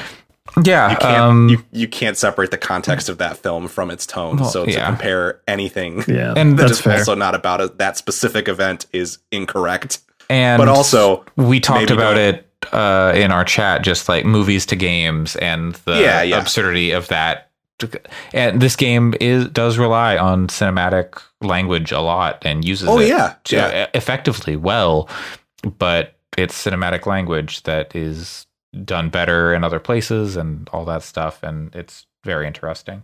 And in some ways, I to your point, Andrea, I wonder if this were a, like 15-hour movie instead of a 30-hour game, would it be potentially a better piece of art? I mean, and I don't know. It would depend on the execution in that side as well. So I don't know. But I will say that it definitely is having an impact on me that is singular from works in the space. And I'm looking forward, again, is kind of the wrong word, but I am definitely riveted to see where it goes. A lot of people say like they can only play it in 90-minute chunks and stuff like that. I haven't felt like that. I've played 8 hours like between yesterday and today, and I'm moving through and I'm having a good time experiencing the story. There are moments where I'm like, it's I think what's interesting is like after the Modern Warfare presentation last year at E3, there were a lot of folks who came away from that saying like, oh, I was physically uncomfortable during that presentation because of how violent and like the content of the single player stuff. And in no way, shape, or form would I mean to dismiss those experiences, because I think that's absolutely valid if you felt that way. And it's definitely the most intense Call of Duty campaign, and it has problematic elements for sure. But when I played it, I was like, wow, that was an intense Call of Duty campaign. It didn't really have that kind of like, oh my gosh, this is like brutal and impactful. It was more like, this is just kind of like sensationalizing the violence that is real, that happens in conflict zones around the world. And it's at once a good Call of Duty campaign and also kind of fucked up that this is what we've turned this violence into in video games. Whereas with The Last of Us, I heard people talking about how it is really impactful emotionally and actually am having that experience. So it's been an interesting contrast to the way that games that have been billed as, affecting and brutal have been in the past. To me, that comes across as intent. Like, whereas Call of Duty is going for the intent of like, oh, like it's kind of going for, I don't want to say the dude bro audience, but like it's not a nuanced thing that we need a reason to put the graphic content warning at the beginning of the game. And it's going for the like, we get our hands dirty so the world's hands can stay clean. Exactly. Yeah, exactly. And it's which is different from what this is trying to portray. Look at how gritty and real this game is. When you're like, it's like, just remember you pulled the trigger. If Call of Duty, if Call of Duty is going to have that graphic content warning, but like Last of Us 2 doesn't, like, well, why do you even have that warning there? Like, people shouldn't have to see that stuff. It's just like, that's actually my biggest critique of The Last of Us 2 thus far is I think if you are going to portray the kind of content in this game, I do wish that it was more specific on its store pages. I think it should have better content warnings on its store pages. I haven't even seen what the ratings descriptors are. I'm guessing that it does not include a descriptor for dead naming, which is like a specific thing that is that should be a called out content warning on the store page that you receive when you try to buy it. And that is easily my biggest frustration or criticism of at least the like release and marketing of the game is like, I do think it's a clear example that there are going to be people who play this and get 5 hours in and go, fuck, I don't want to do this anymore. This isn't for me. And the fact that they're not going to be able to get refunds for it is bullshit. And so I think that is a problem. Yeah, it's the type of thing where maybe I'll play it someday, but I'm at the point right now where it's like I don't necessarily want to deal with brutal things in the game. But like I know that because of hearing people talk about it and following games media and following people like following you guys, and you're talking about like, wow, this is really intense and brutal, and it's like, okay, I don't know necessarily how much, if people aren't quite as keyed into games media, if they'll see that or if they'll know that. You know, my brother messaged me and was like, are any of you going to play? Messaged me my other brother and said, are you guys going to play Last of Us Part 2? And I was like, yes. Just he doesn't follow games media. So I was like, just so you know, it is a step further in the distressing direction than the first game.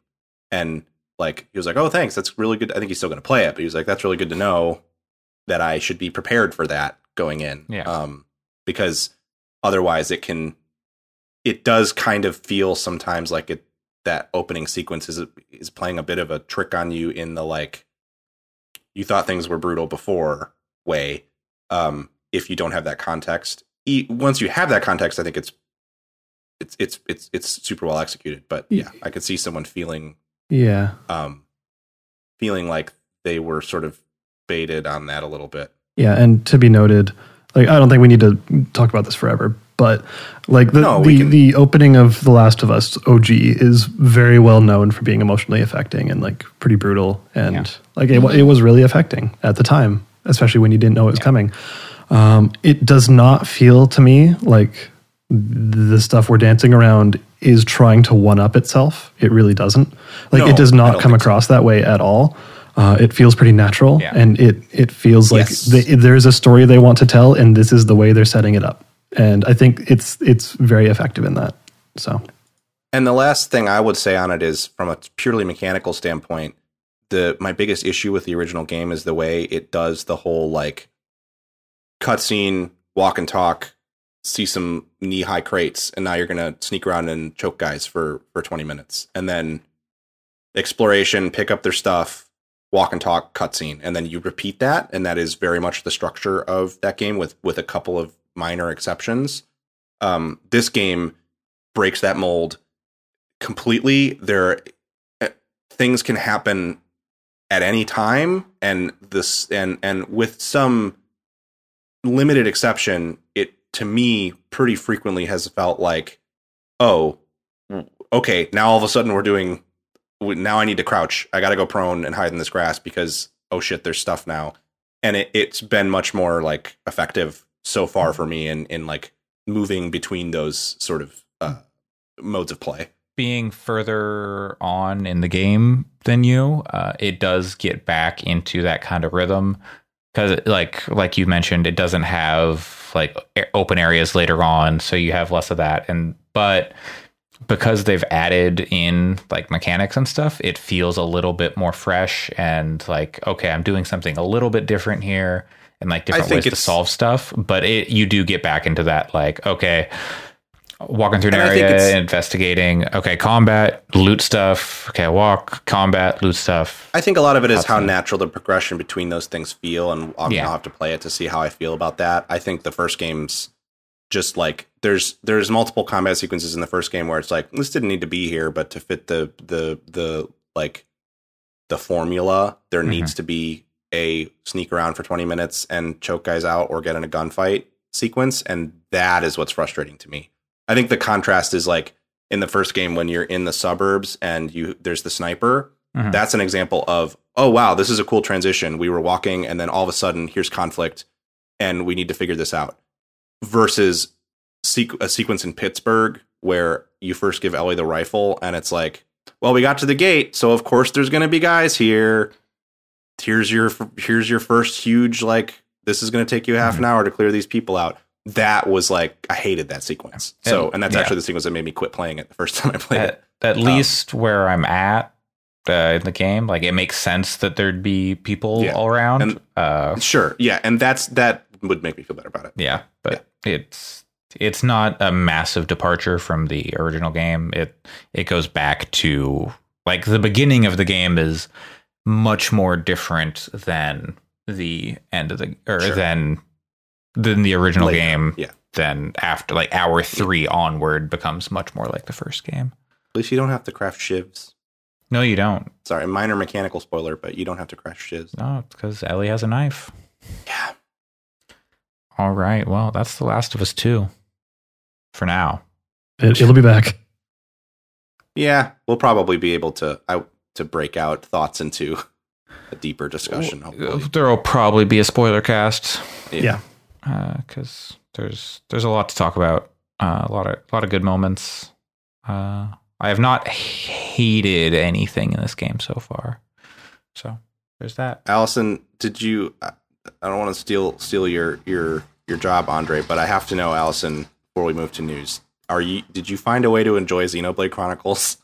Are you asking for yourself or for me? It's for a friend. Well, For a friend? I'm asking you if you found a way to enjoy it so that For I our know listeners. whether I can try it again. I'd say I'm enjoying it. Okay, cool.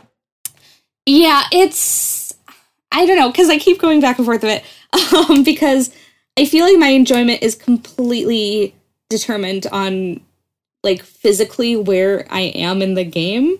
Because some of the environments are so fun and, like, so beautiful that that it's, like, kind of, like, fun running around these cool environments. And then I just got to this kind of swamp area, and I'm like, I don't like this swamp. It's always a swamp. It's It's the kind swamp of in The annoying. Witcher. It's always a what swamp. part of the giant's body is the swamp on? Is it like the gooch? Oh, is it- It's like Oh, the arm. It might actually be not that far. Is it? It's like you Does Bionis have swamp ass? Oh my god. Honestly, yeah. kind of, yeah. because Quite literally. because like you start near kind of further down the leg and you traveled up the leg. I haven't looked at the map of the Bionis yet, or for this area, but you know you've traveled up the leg. So, but yeah, it's I feel like I feel like I'm going back and forth because I like it a lot at certain points, but I really don't like. I'm starting to get more in tune with the kind of flow of the combat, but it's not necessarily my jam.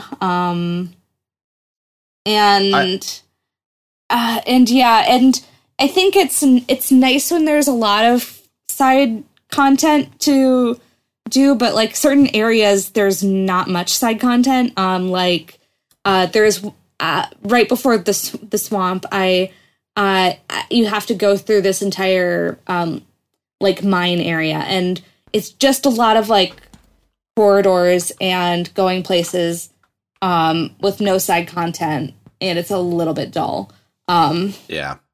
So it's really I'm interested to see where this game goes, because I feel like when it works, it's fun, but then sometimes it doesn't quite understand.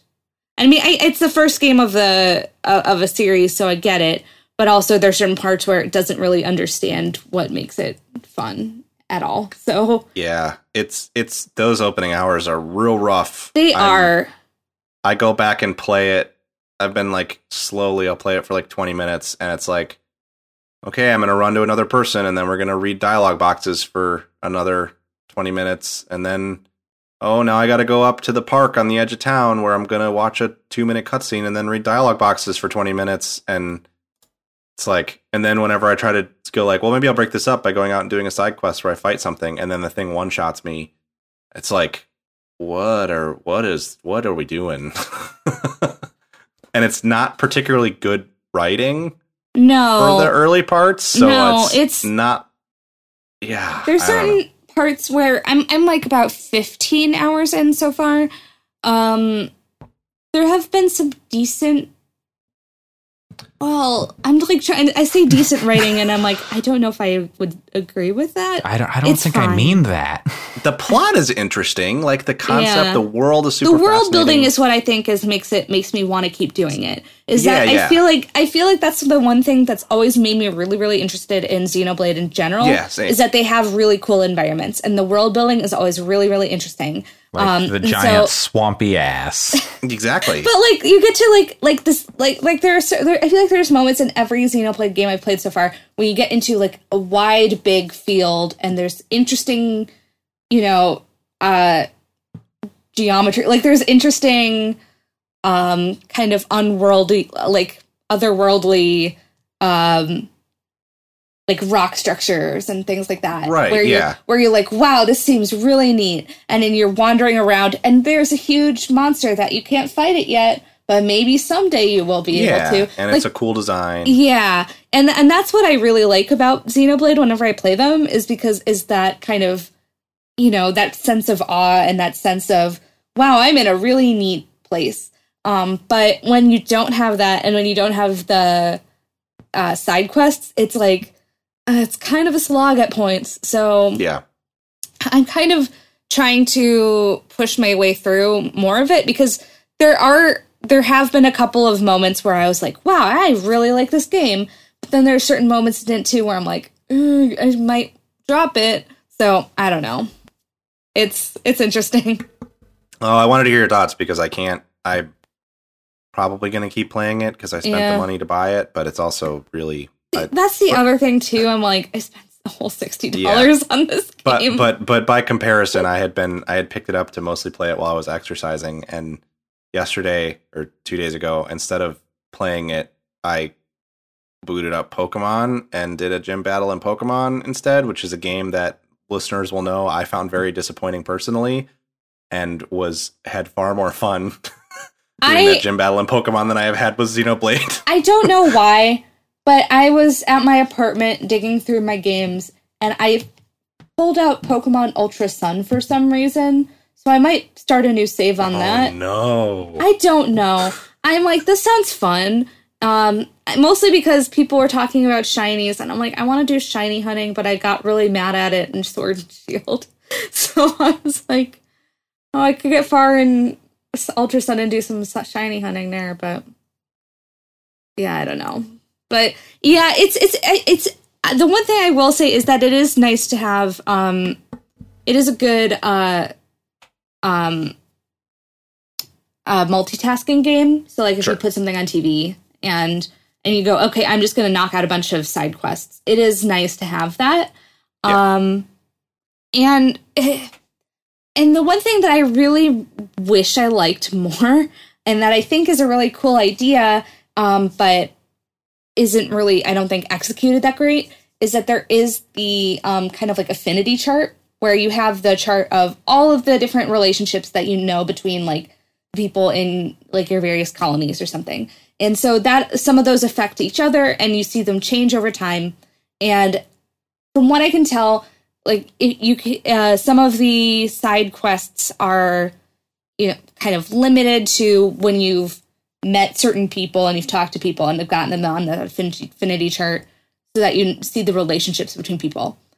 That being said, that's a really cool idea, but the side characters are not interesting. So Oof. I'm like, okay, like there's been a couple of times where I've been invested in it, but very rarely. And most of the time you're looking at this chart and you're like, I don't know who any of these people are. I would say after about 4 hours spent with the game, I haven't encountered a single character that is interesting. Yeah, and I mean interesting in the like, oh, that's cute. They want to be friends with that guy. Like, like I want to help them be friends, but They like crave basic social interaction. How cute. I know. It's like, oh, I haven't gone out and talked to people in real life in a while. That's fun. And I think that the new like the main characters are okay, but They're not like, I don't dislike them, Yeah. but it's definitely like, All of the know that- reactions around this game sound so boring. tepid. And it's like, This I is know okay. that This is JRPG, fine. like, I know that JRPGs can take a long time to get ramped up. Like, I'm I got Persona 5 Royal, so I've played like a little tiny bit of it this week, and I've played like maybe 4 hours, and that is not a lot in Persona. So I know that it takes a while for it to get ramped up, but at least you're like, I don't know. It like starts it off interesting. That's why I even brought it up and wanted to hear where you were at with it, because like, even though those games take a long time, like I'm thinking like Octopath, Bravely Default, Persona games, they take a long time to get rolling, but at least from like the jump, there's characters that I'm like, oh, I think this character's interesting. I want to see what happens with them. Even if it takes a long time for the gameplay part to get rolling. Whereas with Xenoblade, I'm trying to understand why it's so revered when I haven't found any reason to want to continue to play it beyond the environment is cool. So yeah, I don't know. Yeah, I did the horrible Google search, when does Xenoblade Chronicles get good? And I think that says it all. And it said lobsters pee in each other's faces. Yeah, I'm gonna keep playing it, but we'll see. I mean, the fact that I pulled out Pokemon Ultra Sun as an option to play this week, I don't know. Hey, you need to get the sun in your life somehow. I mean, it's through Pokemon. Yeah. But what if, Allison, instead of playing Ultra Sun, you could sit in this sphere that went through these great Pokemon locations that you know and love, and you could take some nice pictures. I'm so excited of all these Pokemon. So are we getting into news now? I don't know. You could like I don't know, maybe like snap some photos of these Pokemon. You could snap some necks. I'm pretty pumped. Yeah. Not a Pokemon. Not a Pokemon. This week we got Skate coming back and Pokemon Snap coming back. And somehow I'm not nearly as excited at what they actually showed of either of them. Oh. Well, they didn't show anything of Skate, well, right, did they? exactly. That's kind of what I'm saying. But still, I think Pokemon Snap, the visuals are really great. So hopefully it level design looks will be real cool. nice. People who are like, how come Sword and Shield looks like shit? Because it's a different fucking kind of game. Exactly. God damn it. Yeah, and when like, you make it, yeah. And I don't know. I mean, we don't know a lot about the new Pokemon Snap, but it's like that first game was basically like you're on rails and taking photos. Exactly. So it's like, it allows for a lot more of a kind of limited experience.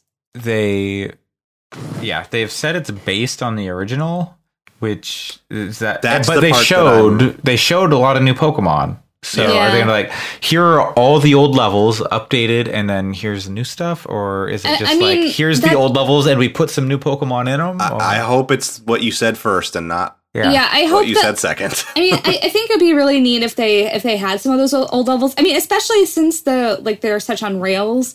I know that a couple of those early levels are like burned into my brain, like the first one. I'm like the minecart and and like the one where you're like in the jungle and you're on the river and you're like that stuff is neat. Those are the only 3 levels in that game. But it's so I think it would be kind of cool to see, here are those levels, but like in new, but I hope they also add new content. Pokemon got wild and now they're like space Pokemon, so like if they have a space garbage level, Pokemon. Pokemon that there was always a garbage Pokemon, Muck. Okay, but Grimer. Was there always a Pokemon who was literally a pile of trash? No, I don't think Muck so. is toxic sludge, so That's not the same. It's kind of like decomposed garbage is Muck. But isn't that a newer Pokemon since when Pokemon Snap came out? Trubbish? Yeah. Trubbish is Trubbish newer. is, but Muck is not. I was more talking about Trubbish. Oh. And the Keyring one. Those are the ones that I'm like, I want to take some fucking pictures. Can we get of the those. pictures of the ice cream? Yeah, the ice cream. Yes, the ice cream one is really good. I was reminded when I booted up Pokemon Shield and did that thing. I have the ice cream one in my party, and I was like, oh yeah, this is a great character. Not even just a great Pokemon, great character. Full stop.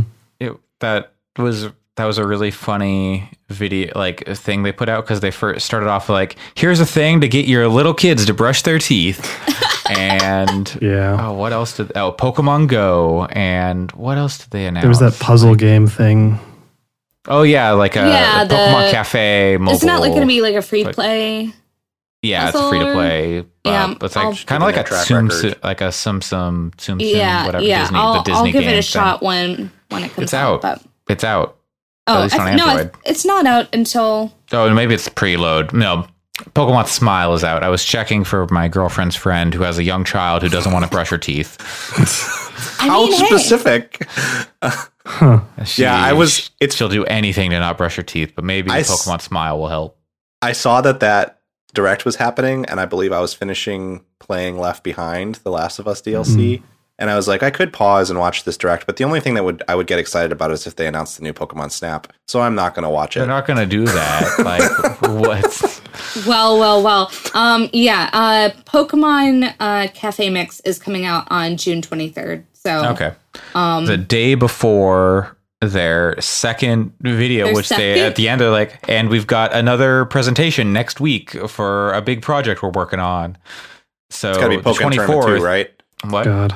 Pokemon Tournament 2, right? Come on. Yeah, that's got to be it. Or no, Pokemon Stadium remaster. I was so you gonna can say, a play new Pokemon Lickitung, Stadium. Sushi, whatever. oh and- god, that game How was so about good. Pokemon Yes, it Pinball was.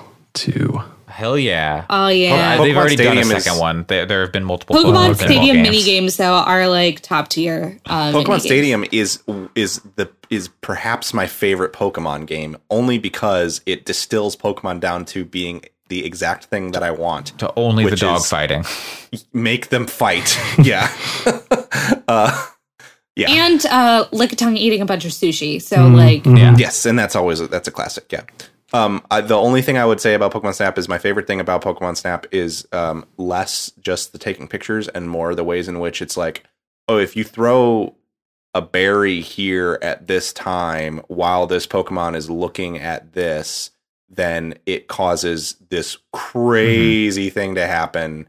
That's like those like secret elements are my favorite parts of that game, and I hope that this new one understands that that's what makes those games so I hope so too. I hope I But can that first go game's so to cool. Blockbuster and print out my pictures. I was gonna say, like, is there really a point now that we can't go to Blockbuster? You Well, go to there's Oregon. the one, There's- yeah. I You'll think be the able one in to post- Oregon is still open. God. You'll be able to post No, on but will they Twitter. have that machine? I don't know. Hopefully. What Oh, if they I made a hope single so. Pokemon Snap like 2 machine for that it in single the Oregon Blockbuster? That would Blockbuster. be.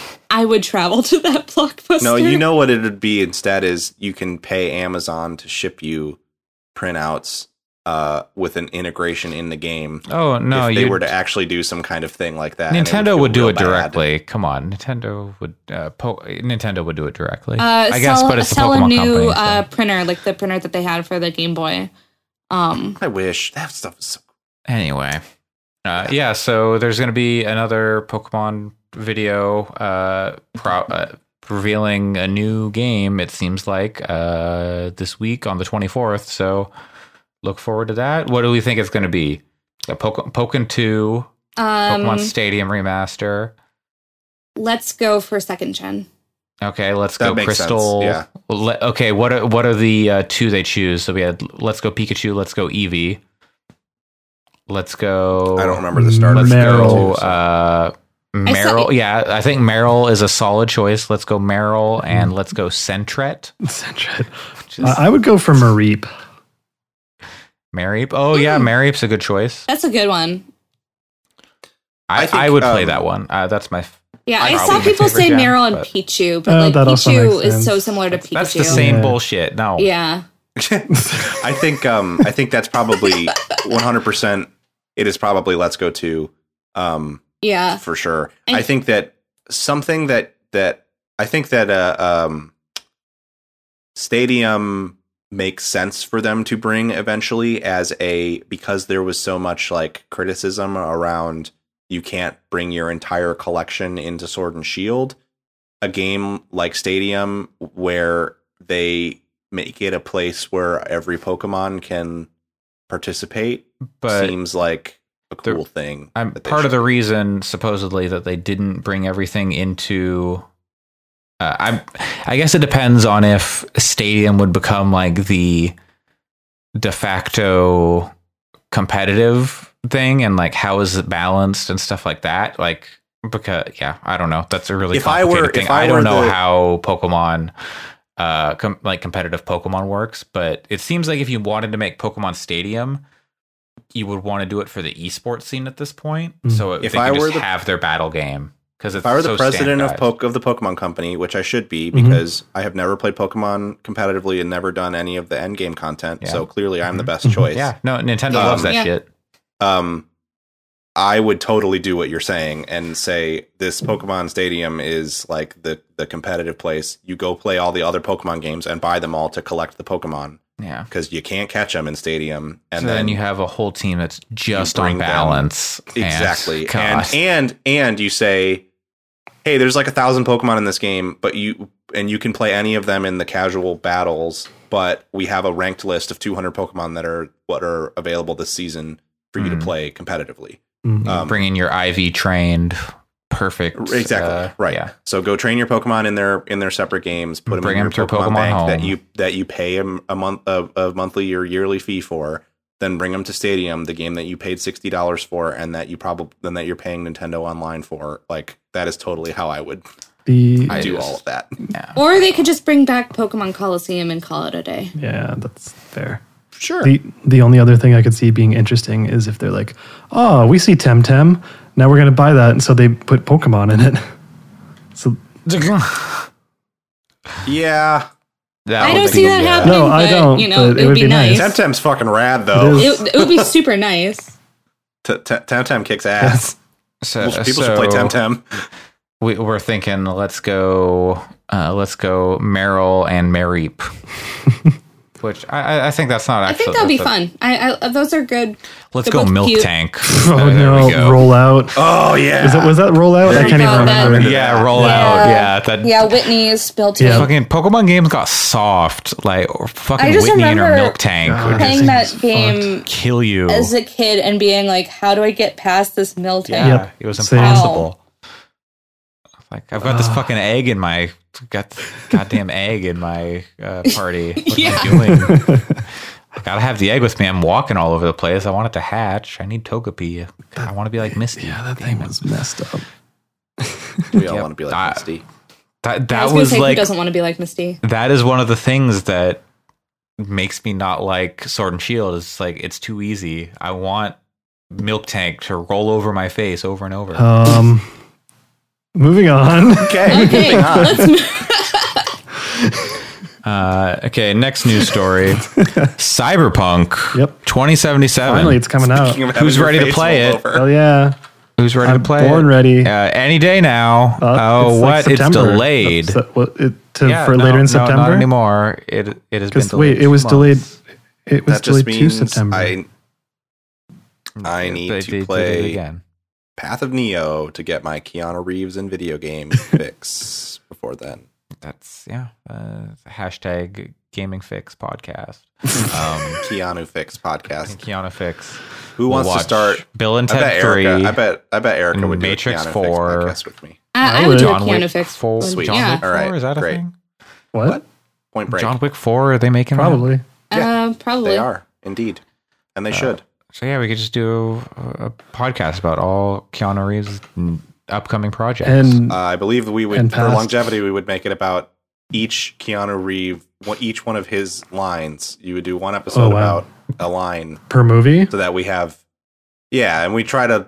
I mean, maybe we squeeze them together so that we can do like a movie a year. God, so we're going to be Oh. like, we're going to have to spend a whole week on Whoa. Yeah, exactly. we could do that across every movie, like the various woes. It'd be like doing a podcast on Owen Wilson and the way he's like, Wow. wow. It's a long play because I just am excited for the episode where he says, "I get it." Okay, I'm looking forward to there's a bomb on a bus. Or like, you go below 50, it blows up. Yeah, Keanu cast, Keanu Fix coming soon. So yeah, they have delayed it. That November 19th. That's suspiciously like a console release day. I don't think they said that there's. It's gonna coming be- out on like the current consoles. Yeah. They've said, It sounds like the next gen compatibility is coming later. yeah, which is I don't but think it'll it's that. work like day and date. There was something. Let me double check because I saw them saying something. Honestly, I think CD Projekt, the way that their games have the tail that they have, I wonder how much they even really care about when, like, financially when they launch, and if it's more just make the game good. And hopefully, I really fucking hope that this means that their QA team is not working like 12-hour days and 90-hour weeks. Well, I would hope. That's a good hope. Though there was a lot of talk about how this is basically just extending crunch. Yeah. Yes. And that's terrible if that's the case. Yeah. And that's the video game way. I mean, just delay it till next year. Just put it. Yeah, it's frustrating. Because that game is going to sell a shitload of copies over the course of its life. Like, The Witcher 3 is now at 50 million copies, and it's because they market that game so well over the long haul. Because it competes with, like, Grand Theft Auto on Steam. Yeah. Like, Grand Theft Auto 5 constantly. So, and it's because it's a great game that is, like, has so much word of mouth behind it that, like, it just sells. It continues to sell. It's an anomaly in that way, like Grand Theft Auto is. Yeah. And so it would be nice if they just were like, we can put it out next summer and make sure people can have lives. Have lives? Is Cyber Half-Life 3 confirmed. Cyberpunk 2077.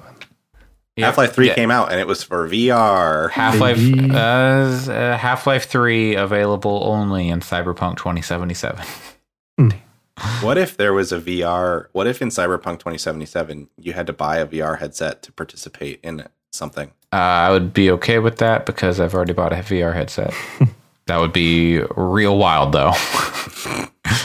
If they did like a mode that was VR only, and you could jack in and like go on. I'm pretty sure that game in VR would melt any existing. But if they had like hardware. had like the internet thing, because I think there's like they do the thing where you have to get in an ice bath and then you like jack into the network or something. I don't know, man.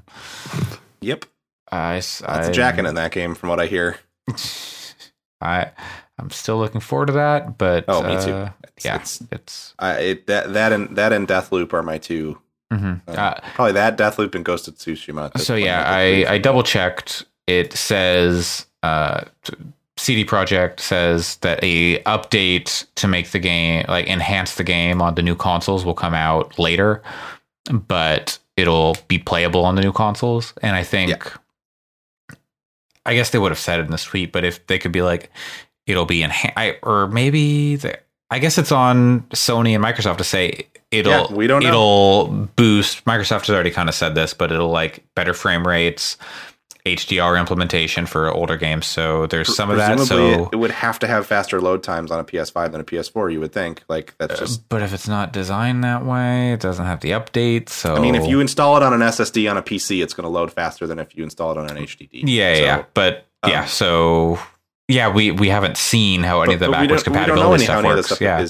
And it's frustrating because that's 5 months away and we don't have any idea. I'm going to buy it on PC anyway, but that is very much like console launch window time, November 19th. We'll see. We'll probably end up buying it on PC and console because my partner will also want to play it alongside me. Yeah. And her PC could run it, but she may prefer to play it on a console. I don't know. Sure. So we'll see. All right, let's see what else we got on this here news. Persona 4 Golden on PC came out last week. We didn't talk about it, did we? No, because it was after the podcast. Yeah. It's people playing that game. Yep, Atlas said it's a success. Well, it's not even. I have it. Yeah, I purchased it too. I have not played it yet, but the thing is, I just want to support it as immediately as possible to send them a message. Hey, bring that game to other places.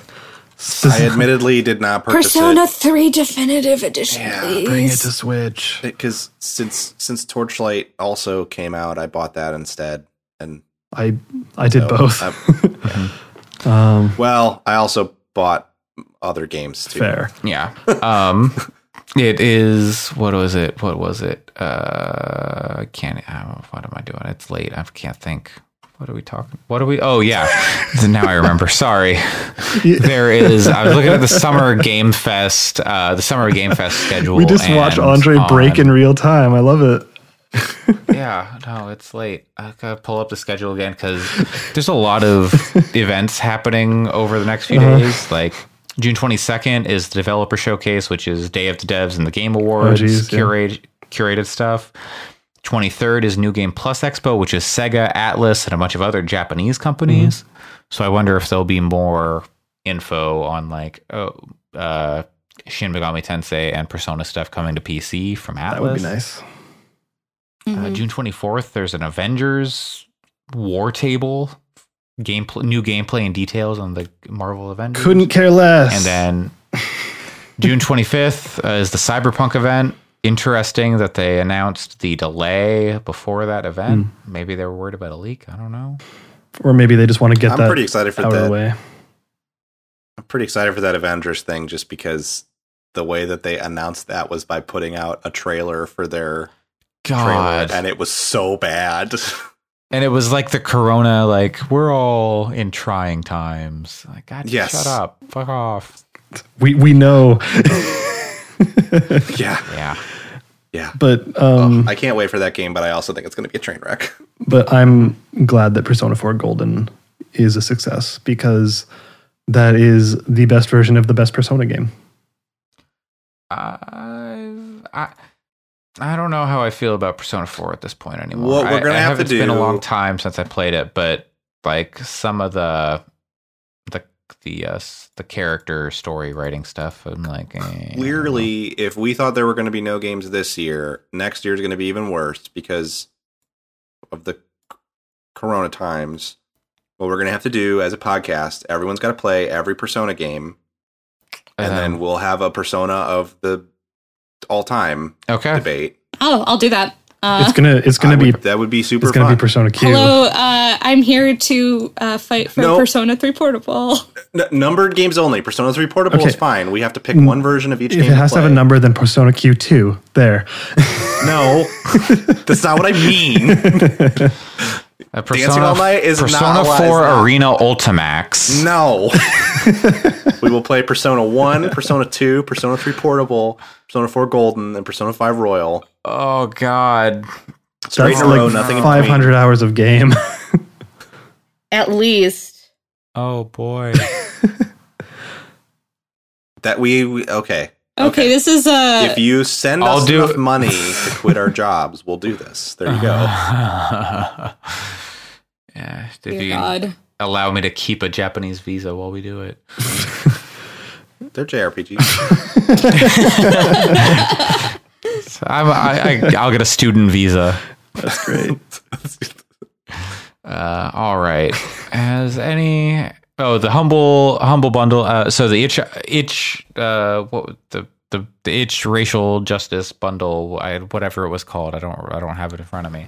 Yeah, That that's what was, it's called. Itch Bundle for racial justice. It was a smashing success. Like, was it like $8 million? It raised $8 million. Yeah, I mean, which is great. It also had 1,700 games in it. Yeah. Yep. That's a lot of games. So I don't know. I mean, I love Humble. I'm very happy to have my Humble monthly sub, and I buy a lot of Steam stuff through them because of an extra discount that I get. Mhm. But it's that itch bundle is a hard act to follow. So good It on really him for is. trying. Like, I mean, the bundle on the Humble bundle is a lot. Like, it has a lot of really good stuff in there. Totally, and it's yeah. and it's the type of thing where if I didn't have a bunch of these games already, I'd be really, really considering. Same. But the thing is that there were a lot of really good games in that itch bundle too. Yeah. I mean, there were like every game in that itch bundle. I mean, that's Yeah, and I not mean, true. like, But- in this Humble bundle, it's like there's like Baba Is You, which we like, Hyper Light Drifter. There's BioShock Remastered. Like, there's a lot of good stuff in here. Totally. But Yeah. a lot it's of like the hard- AAA indie stuff. Yeah, and like there's a lot of like really good things in this bundle. But that being said, like there was like Night in the Woods and Celeste and a lot of And like I almost bought Tonight We Riot, but it's in that itch bundle. yeah That game came out like less than a month ago or about a month ago. Yep. art schools in there and the Yeah. Death and Taxes, which is that like I've been wanting to play it and it's in there. There's just a lot of good stuff in that Like, itch bundle, and it's like so much like the minimum donation for that bundle was so much lower than the Humble one, which is $30. I mean, and it's like it's good for a good cause. So yeah, I respect the fact that Humble is charging what they are for the bundle. I respect itch going so low. Yeah, but I also think that Humble setting it where they did is totally fair and reasonable. I encourage people to get it if they don't have those games. But the itch bundle's a tough act to follow. It sure is. For me, I don't even. There's also books and comics and stuff in this. Yeah, that's true. Humble bundle. But for me, I don't even really care about the contents. I'm just glad they're doing it. And totally. Also, like, I think it's really. We mentioned this in our chat, which has no relevance to the cast, but that's fine. Is the first thing that came to mind is I'm really glad that Humble waited for itch to finish. Like they actually were like, okay, make sure this everybody's focused on this for now, and we're not splitting the user base basically. And I think that was a good thing for them to do. Humble could have just cannibalized the itch market. Oh, totally. Which Yeah, and they didn't, which they respected it, which I think is really good. Yeah. Yes, Humble's a great organization, and I'm really glad that they handled it the way they did. Yeah, and it looks like a lot of the games are they're different games too. So there's different value propositions you could make for that, and then also since the Humble bundle has made almost $3 million so far. Indie devs are in total making at least $11 million for great causes. Yeah, so that's awesome. Mm-hmm. It's super cool. Which is a hell of a lot fucking more than Valve or a lot of other large outlets have done. So good on them. So honestly, props to all the indie devs in particular that put their games in these. Because I know that a lot of the indie devs that are putting their games in these aren't necessarily making a ton of money off of games. So I'm very excited. I've played a few of the different games in the itch bundle, and I'm excited to kind of give more a shot and hopefully recommend some games. I just don't even know where to start with that bundle. I mean, I know where to start, which is I need to play Frog Fractions 2. Oh God, I do too. There's just so much. I would say so much. I would say for sure if you have that bundle and you're looking for stuff to play, just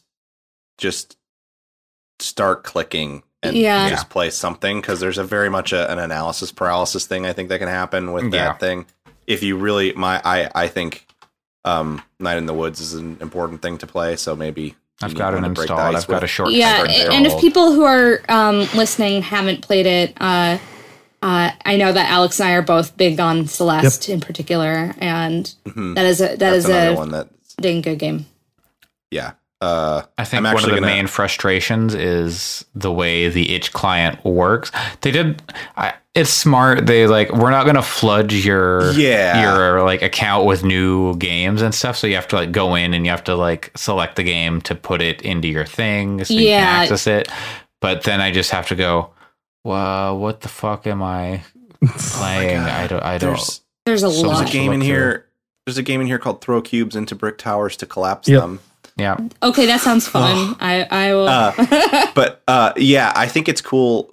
They said that they're working on a better way to integrate this bundle into your account. Which I think is fair that they, because I'm assuming that there's been no itch bundle that's been anywhere close to near this many games and this much attention to it. Certainly not. But honestly, at this point, I don't even know how to look at what I bought. Yeah.